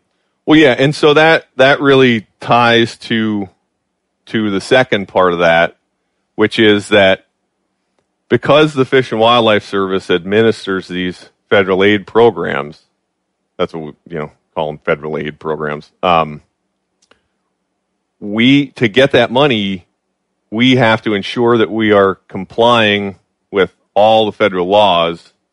So getting the money creates this nexus to the federal government, which means that, we have to consult on almost everything we do, or every project that we use money on. We have to consult with the Fish and Wildlife Service to make sure that everybody understands what the potential impacts to animals that are listed under ESA will be. And there's other federal laws like the National Environmental Policy Act, NEPA, and other things that we have to comply with. And so a really good... I need you to back up on that one. So you're saying, like, let's say you wanted to do a project. You're going to do a thing to help out trout. Okay. Trout habitat. You're saying that you also need to make sure that work isn't going to impact an endangered or threatened species. That's exactly right. Okay. And so, a really good example that kind of ties these two things together is that there's currently action a petition to list Rio Grande chub. Rio Grande chub exists in a lot of places in New Mexico. Some of those places are recreational rainbow trout fisheries that we stock with rainbow trout. Right? So we use Dingle Johnson money at our hatcheries, to raise the fish and to drive them out there to stock them. And there's a fair number of high use fisheries in New Mexico that wouldn't sustain wild trout populations at the kind of harvest. And those rainbow trout aren't good for the chubs. Well, I don't know that I would say that out of hand. I don't know that we have great data on good or not. There are a lot of places that we stock Rio Grande chub, or I'm sorry, that we stock rainbow trout that also have Rio Grande chub. So it's not a completely exclusive thing. Yeah. But again, from a pragmatic perspective, if Rio Grande chub were to be listed, there would be a consultation that would have to happen about the potential impacts of rainbow trout on chub, and that would have an effect to the average trout fisherman out there who utilizes those. I'm getting what you're fisheries. saying. Yeah. That it could spell bad shit for rainbow trout in some places. Not that I'm a fan of rainbow trout, but it could spell bad shit for rainbow trout if the chub got listed as an endangered species. Yeah, it would have the potential to change that landscape. And have you ever read the book Arguing that lays out a really lucid argument that describing the rainbow trout as a synthetic fish? An entirely synthetic fish? Yeah. Anders Halverson, I think. It's a man-made fish. Yeah. It's when you start reading the history of that fish and how it's been spread around and how it all came to be, it's like a make-believe fish. Yeah, and again, very popular make-believe fish. But the fact that people look at it and associate it somehow with wildness or pristineness is laughable. Yeah, except for in very few watersheds. I don't want to make a value judgment about rainbow trout. I'm not inviting you to. We certainly have a lot of folks. People love them. People love them. But it's like Jimmy Dorn, you raising your hand, but you live in actual rainbow trout country, so you don't count. Okay. No, if you're on the Pacific Rim, you could. It's okay to like rainbow trout on the Pacific Rim. Mm-hmm. It's all the other people. When you flush your toilet, right? If that water flows into the Pacific, you can like rainbow trout. Okay. If you flush your toilet and it doesn't, you should not like them. Okay. That's coming from me. All right. Not our guest Mike Rule. Gotcha. And I would provide one perspective on that. I mean, I grew up in Pennsylvania, right? And they stock a lot of trout in Pennsylvania. And I grew up fishing rainbows. All we did was fish non-natives in Michigan. I'm not saying I'm not holier than thou. I'm just saying it's like we've created a weird situation all over the country. When I was growing up, we did fish we fished native fish, but we spent a ton of time fishing a lot of things that had been introduced into our ecosystem to the detriment of native species. Right? Yeah. And I think that we're going to have, if we're looking long ways, I think that we're going to continue there's going to be a forced reckoning with that going forward. And you've kind of alluded it to yourself a little bit. I think to a degree we're in the reckoning. We're at least constantly looking for a balance. Yeah. I mean, for, how and where we manage water specifically for native fish, and other places where we manage water for recreational opportunities. And we recently published a statewide fisheries management plan. If anybody's interested in a particular water in New Mexico, you can go in there and it will outline, what our main management objective is. And that is not to say, that just because it says the water's going to be managed for native fish, that there absolutely won't be any sport fish there. But, it does provide some insight into what the state's thinking. Because a lot of the relationships are totally harmonious. Like, it's really hard. People try, but people don't have a lot of luck. And there are exceptions to this, but like generally people look and be like, it's hard to find rock solid evidence that turkeys are deleterious in all the places they've been introduced.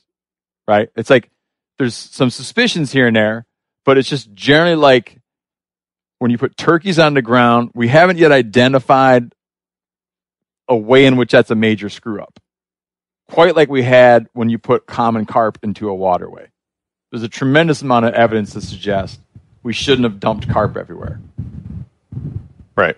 And I mean, to my point, even I worked in Yellowstone National Park before I worked for New Mexico. And even there, in their current native fish conservation plan, they identify a portion of the park.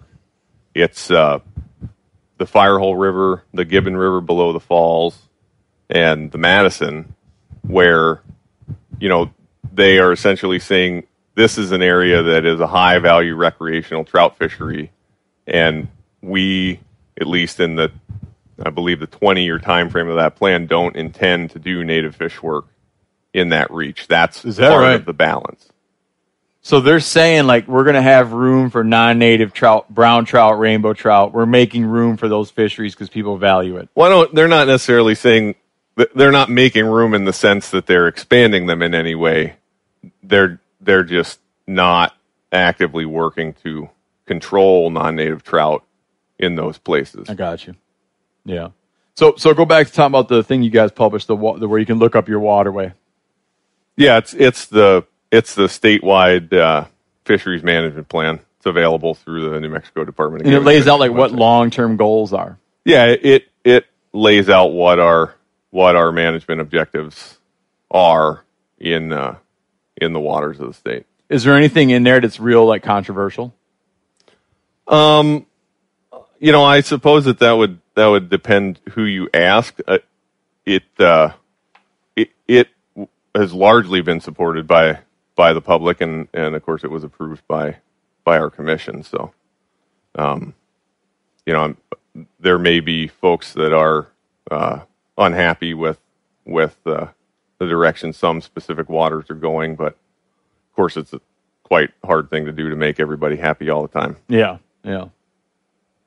So does that exhaust your list of things about why we should? No, I want to hear more. It's a long list. No, I want more if you got. Well, the last one is that when we work on projects that benefit non-game animals, they almost always have ancillary benefits for things that we more generally associate with hunting or angling. Okay.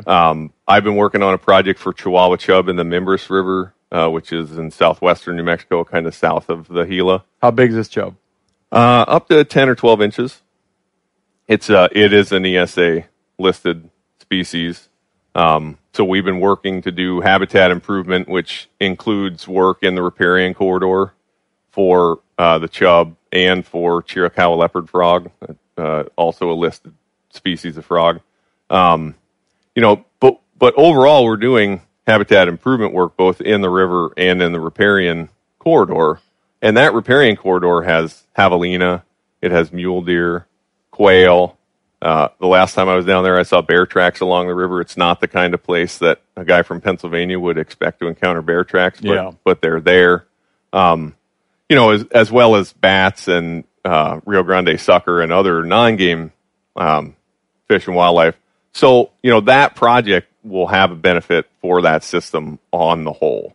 So even though somebody could look at it and say you're spending money on chub, while that's true, there's also ancillary benefits for other fish and wildlife. Yeah. Does anybody fish for those chubs? Not that I know of. I've seen them rise to mayflies on the surface of the river. So you could. In theory, you could. Yeah. Do you feel that, are there cases where you ever feel blowback from people saying, like, why are we spending money? Like, do you hear it where people within government, like even elected people, will kind of lampoon mock the idea of spending money on things that no one quote cares about? I mean, probably like you, I hear about it. It's not been a personal experience that I've had where I had a project that got lampooned in that way and shut down. Yeah. I mean, there was a fella running for president last fall that was mocking a smelt he was mocking the fish, mocking a smelt in California as being too small to care about. So, I mean, it does happen. Yeah, there is politics involved in everything, and some consideration of politics is probably always prudent. Like, why would anyone care about that? Yeah, and that's, it's like, let me count the ways. Right, and that's in part what I hope to provide people is, if you get into those conversations about why should I care about that, there's a couple of reasons. I mean, some pragmatic reasons about, why, particularly as hunters and anglers, we should care about working with non-game fish and wildlife. The thing that I return to again and again and thinking about this and talking about it with other hunters and fishermen is it's just kind of like a sickening kind of audacity that we would somehow come to the idea that certain species don't warrant existing.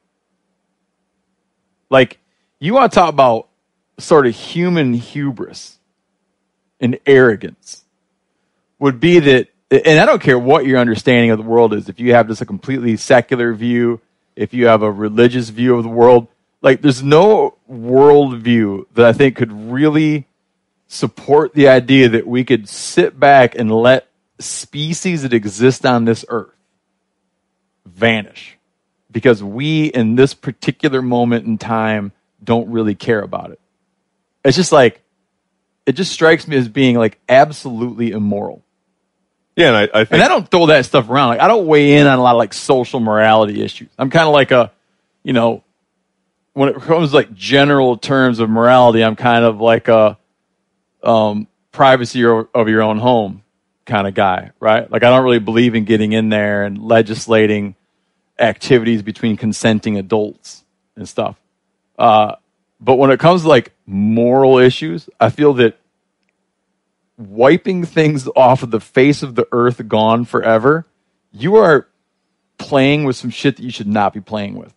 Yeah, I think that's that's the ethical argument, right? Is that it's the right thing to do to preserve our natural history as intact as we can. Yeah. The idea that some people find it acceptable that we would have less species on Earth, right? But then some people get swept up in the idea that like things go extinct all the time, so it's okay, right? We used to have these big ass huge dinosaurs, and they're gone now, so guess it doesn't matter. And it's kind of like people argue that, but I find it's such like a flawed way of thinking that because extinctions do happen, that we would just open it up and allow them to happen, especially from human-caused activities. Yeah, I mean, because you can't argue that it's not natural. Even the geneticist that we spoke with, right? She's like, extinction is natural. Yeah, far more things have gone extinct than are in existence right now. Right. But that's not. But on our activities, exactly. So I think on our watch, we can't let it happen. Yeah, on our watch. And there's a matter of time scale at play there too. Right. I mean, you get into geological time, right?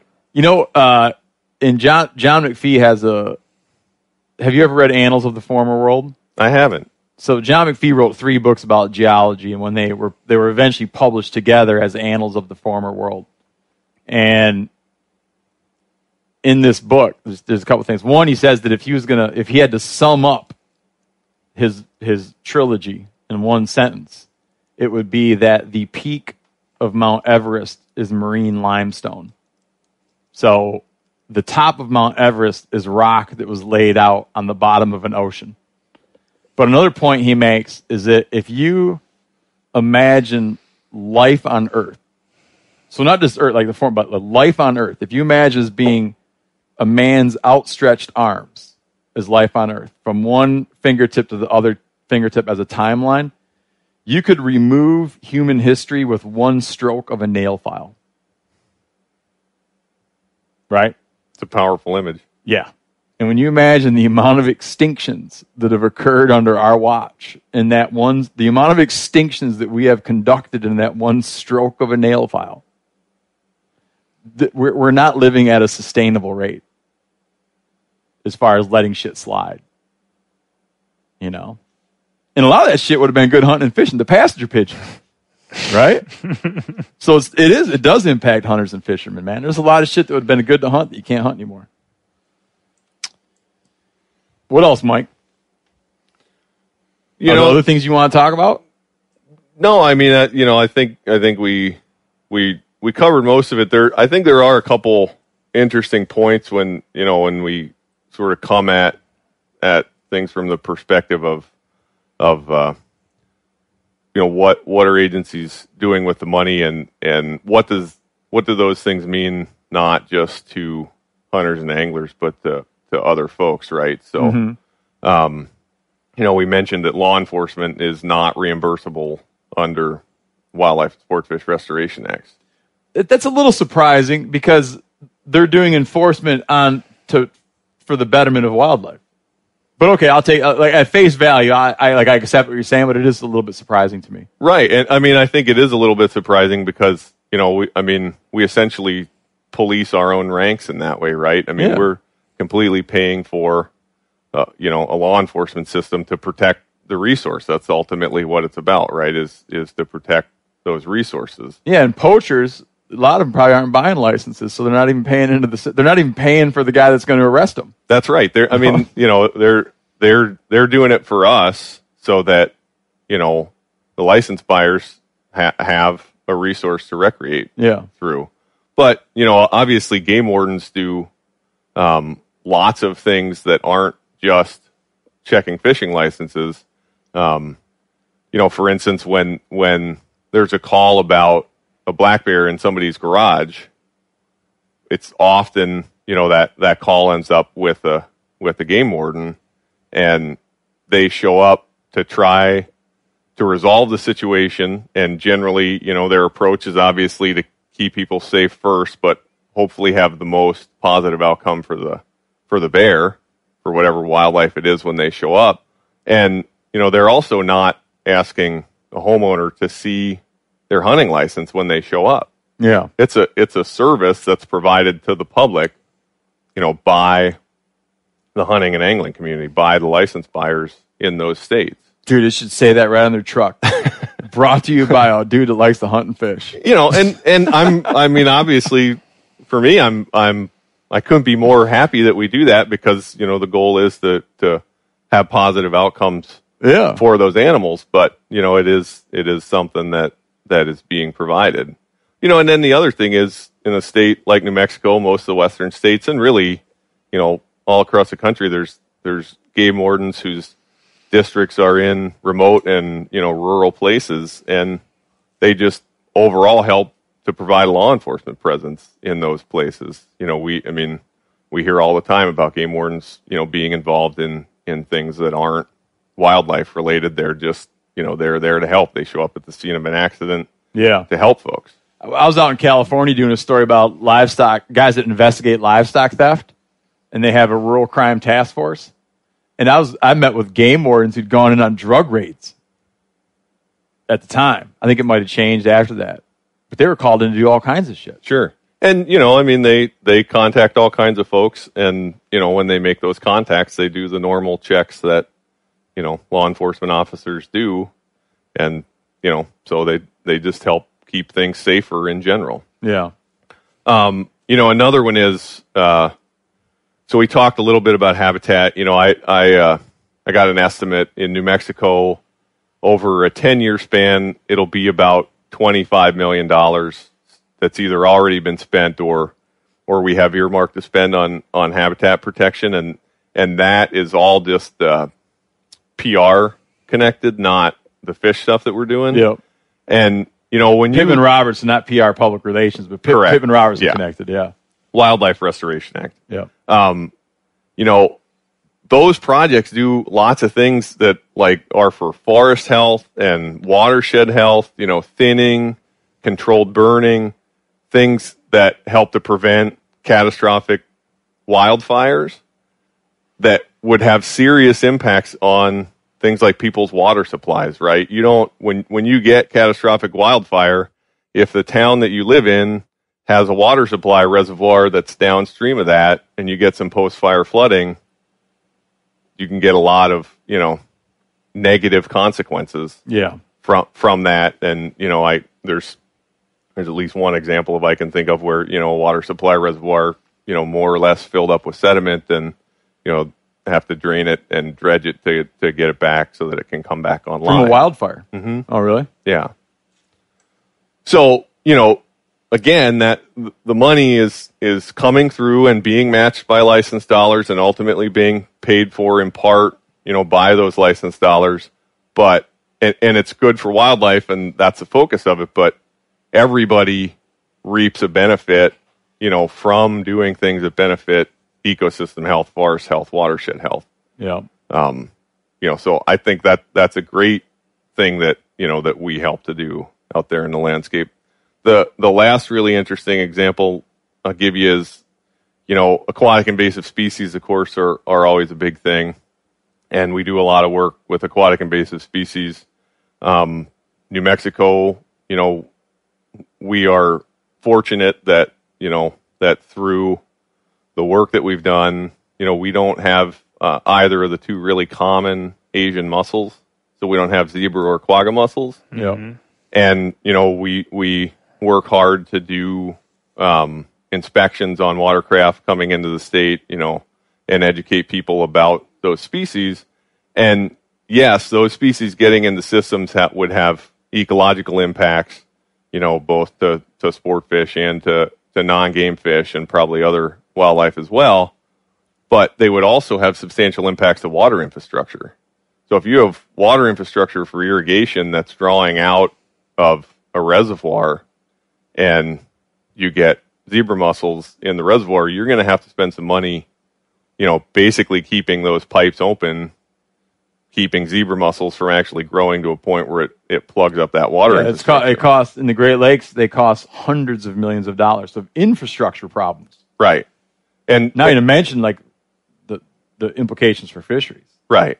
And so you know, that's also, I mean, we as, you know, hunters and anglers are making an investment to keep those things out. And, you know, there is a benefit to the general public to do that too. People should be kissing our asses more than they do, man. People should be, you should walk down the road and people should be yelling out their car windows like, thank you, hunter and fisherman. Well, and I mean, you know, thank you. All you do for us. Really why, you know, I wanted to come on is not, you know, not to have people more. You're not getting the credit you deserve. No, not that, but so that when we have conversations with people who don't do this, who aren't involved in the recreational side of wildlife, you know, I think you've talked about it, like we're a pretty small percentage, right? Like something like in 2006, 5% of men over 16 years old bought or hunted for deer. Nationally, yeah. Right. Yeah. And women, you know, about 1% of women. So we're not like a huge majority population. And it varies greatly by state to state. Right. From less than 1 to, you know, upwards of 15% higher. Yeah. Right. But yeah, nationally about 5%. But, you know, so this thought that it's going to be like some logical argument that we will win or lose, I don't think is really probably how it's going to work. But I think if we can take the information about all the things, you know, that we do that are a benefit not just to fish and wildlife that we can harvest, but also to non-game fish and wildlife, and also just to the public at large. If we can internalize that, and again, not approach it like, I'm going to hammer somebody with this argument, but when we engage people and when we talk to folks and when we hear things, that we only care about elk, that we have a standpoint, an informed standpoint to come at that from and say, well, there are some other things that your state fish and wildlife agency is doing, and they're doing them with revenue that's generated through the sale of hunting and fishing licenses, and it does benefit Chihuahua chub. Yeah. And by the way, it does help protect that watershed above your city's drinking water supply. I think that can be meaningful. Yeah, and as we learned from Greg Blaskovich, you need to throw out the argument of, I'm controlling the deer populations for you. That's why you should like people me. Don't care. People don't give a shit. And they as we know, recognize you kind of sort of are, and you kind of sort of aren't. Yeah, the people don't recognize. Like your average Joe Blow doesn't recognize the problem. No, is what you're saying. I'm saying that the average. I don't even know how true this is, but I feel like a lot of hunters like that is like their like go-to is like, oh no, this is why you should like us hunter and fishermen, because we're controlling the wildlife population for you. Keep the deer numbers down, because otherwise they're all going to die of disease. And as we learned from Greg, that argument doesn't work. People don't care. And I think you in the last 10 minutes have given the people a lot of like great arguments and points to make, Yeah. But the great conservationist Jim Poswitz, when questioned about why doesn't the American public like know the story, and he's like, hunters don't even know the story, right? Because you got to go teach it to them, their own story. They don't even know their own story. You got to teach their own story to them before you have any chance of the broader public understanding it. The guy engaged in it doesn't even know. He just pissed because license fees went up. What? Last year it was $3. Do you want to hear about a couple state funding successes that are outside of the stuff that we've talked about? Yeah, man. We were talking about the some states that added sales taxes. So it was Missouri and Arkansas, conservation sales taxes. Virginia and Texas have dedicating tax revenues from outdoor gear. So there are two states that are actually taxing tents and backpacks. Dedicated lottery revenues for Colorado, Arizona, and Maine. And then Florida and South Carolina have real estate transfer taxes that go directly to game and fish agencies. More taxes. That's what I'm going to run on. No, I'm not. I'm joking. But what I do like, I'm not going to run on more taxes, but I am going to, the idea of identifying other user groups who benefit from wildlife and who tend to want to have a say in wildlife, that you need to earn your seat at the table. Right? Yeah, I mean, I certainly think that when, folks look at that and wanting a seat at the table, I think it's fair to ask, how they're going to contribute. Yeah. I mean, we have as hunters and anglers, we have for a long time now contributed a lot of resources to conserving fish and wildlife. Here's a devil advocate argument that I can already hear brewing somewhere off. You just hear it out there. Yeah. Is that, do we want that? Do we want these people to have a say at the table? No. I just want them to pay. I want them to pay but have no input. I don't care what they think. All right, thanks. No, I don't want to hear about it. You don't want to hear about it? No, because I know where you're going with this. Right, yeah, because they're going to say, well, yeah, it's going to be the New Jersey cat ladies all of a sudden are going to actually start paying, and they're going to say, well, no, I don't think you should be hunting those animals anymore. I had someone recently bring up that I had talked about New Jersey cat ladies. Quite a bit. But here's the thing. New Jersey just gets a bad rap. I live there. No, I want to clarify. I don't know any New Jersey cat ladies. But when I close my eyes and imagine when I imagine like my perspective on wildlife in America, okay, and my upbringing, the things that shape my perspective on wildlife in America, and I try to visualize the opposite of my perspective on wildlife. I feel that it's embodied by what I imagine a old lady in New Jersey who owns a shitload of cats might think. I just picture like that would be the antithesis of my own perspective would be like a cat lady. Yes, because she's rescued all those cats. Just somehow, I don't really. I need to spend more time picturing her because I might come up with a different thing. Or picture New Jersey in a different light. Yeah, I just picture like a New Jersey cat lady being like my arch rival when it comes to my perspectives on wildlife management. So, I'm going to stop saying it, actually. I would lay out there that, we live in a representative democracy. So the concept that we can keep folks from having a seat at the table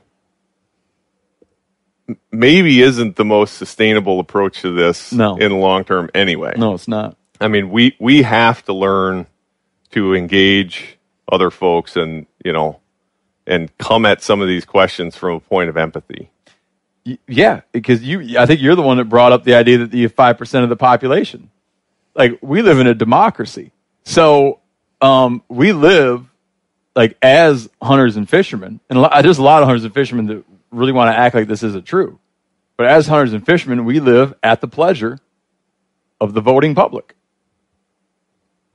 Your ability to live the lifestyle you live is because people who do not engage in the activities you engage in have a generally favorable impression of those activities. If they did not, you would be done. You're not going to win a popular vote by just having the guys that hunt and fish going out and casting their ballots. It doesn't work that way. Right. You're going to get smoked. You would lose all elections 95% to 5%. And things in this country generally fall around a 49-51 split is a landslide. Shit is tight now. Right. So you need to have a lot of what I said was joking because it's true. Like, you need to have very strong allies that lie outside of the activities you engage in. Yeah. You need to live an exemplary lifestyle. Yeah, and we need to engage those people in ways that are meaningful to them. And, that's why I really like the episode with Greg. I mean, it's really what inspired me to reach out to you guys, about this topic, was it sort of seemed like a natural segue from, how do we talk to people? What are those quote unquote arguments or conversations that we can have with people that do influence the way they view hunting, and then the next step is, how do we be more informed about some of these things, particularly that, he laid out 5 or 6 arguments, right? And funding was one of them, or the revenue side of things was one of those arguments. And, how do we take that the next step? How do we be informed when we say, the revenue, and somebody comes back and says, but the revenue all gets spent on things that you can catch and shoot. Yep. What Mike's referring to is, I don't remember what number it is, but if you go back, we had a podcast episode some time ago where we interviewed a guy, Greg Blaskovich, who's a social sciences researcher at Stanford.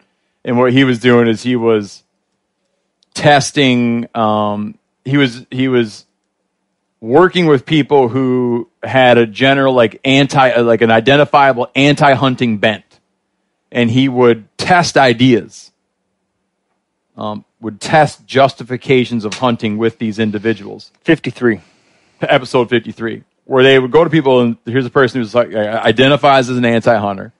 And then they would test ideas and say, okay, well, what about if you knew this? How does this change your perception of hunting? And to look at what are the realities and rhetorics that hunters use, and which of those are effective. Which of those move the needle. So we've been referring to that a lot. You can go back and check that out. Jimmy Dorn, you got anything you want to wrap up with, man? What kind of sports team is on your hat there? It's the Mariners. Seattle Mariners Baseball Club. Okay. Yeah.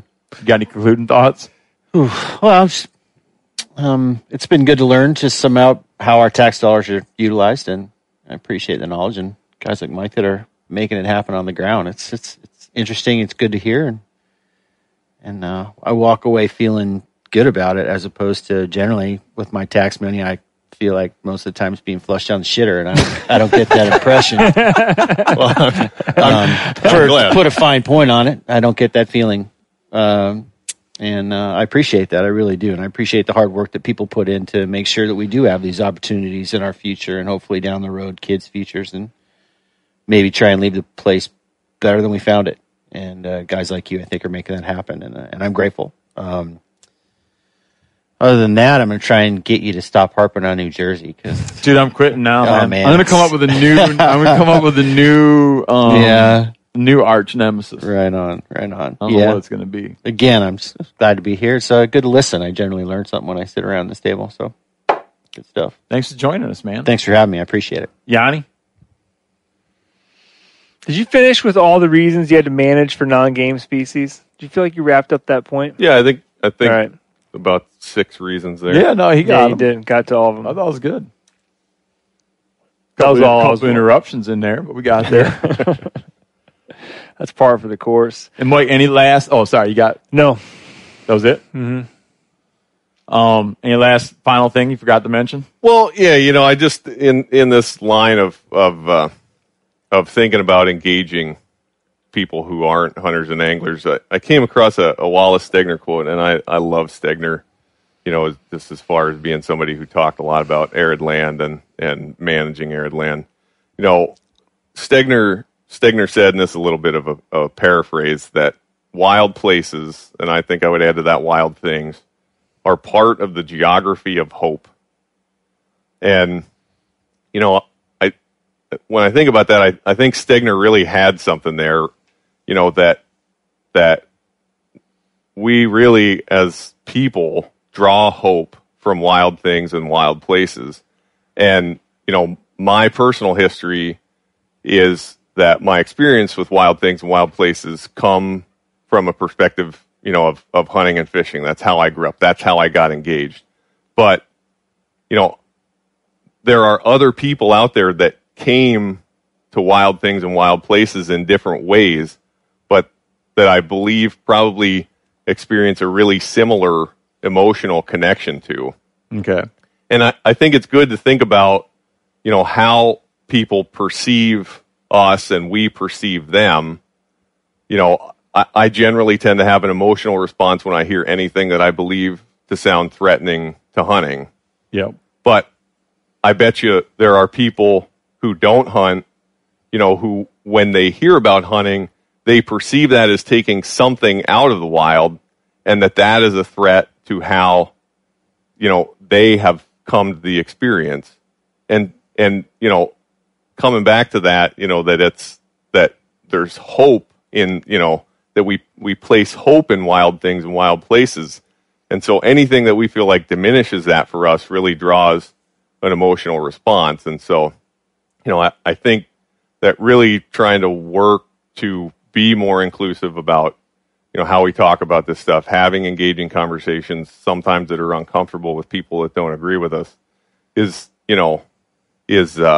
really an important thing. And, again, that Stegner quote, wild places, are part of the geography of hope. A lesser-known author added to that, and what inspires hope from person to person is as similar as views from neighboring ridges, but also as different. And I think that, really speaks to thinking about, how we experience wild places and how others experience it and trying to find common ground. Yeah. I'll work on that. No, I'm joking. That means our buddy there at the top of the hill, the horse. What'd you call him? The timber buck hunter. Yeah. He shouldn't get so mad at the hippies when they're out there hiking. No, he hates the hippies. Yeah, granola eating hippies. Backpack hunters?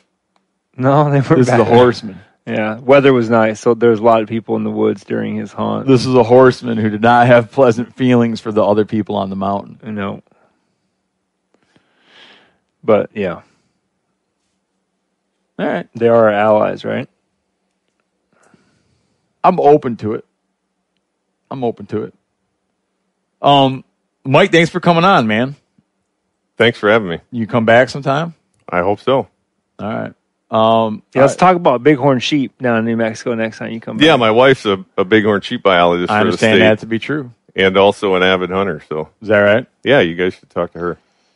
About bighorns? She's got all the information about bighorn sheep. I was down in your state. I was down in New Mexico, where they were doing the governor's tag auctions, and a guy from the Desert Sheep Foundation, or someone having to do with sheep, an NGO that does sheep work. He was saying that in New Mexico, wildlife work comes down to water and money. But with desert bighorns, you don't need the water. So I thought it was an interesting take on that. All right. Thanks for tuning in. This show is sponsored in part by BetterHelp. It is a simple truth. No matter who you are, mental health challenges can affect you, and how you manage them can make all the difference. That's why everyone should have access to mental health support that they need, and that meets them where they are and helps them get through challenges. BetterHelp provides online therapy on your schedule. It's flexible. It's simple to use. You can connect with a licensed therapist selected just for you. Learn more at BetterHelp.com. That's BetterHelp.com. Hey, it's Steve here. Are you serious about hunting or self-defense? Well, starting in 1996, XS Sights took proven dot-the-eye sight pictures from firearms used on African safaris and applied that methodology to modern defensive handguns, all made in America and trusted by industry leaders.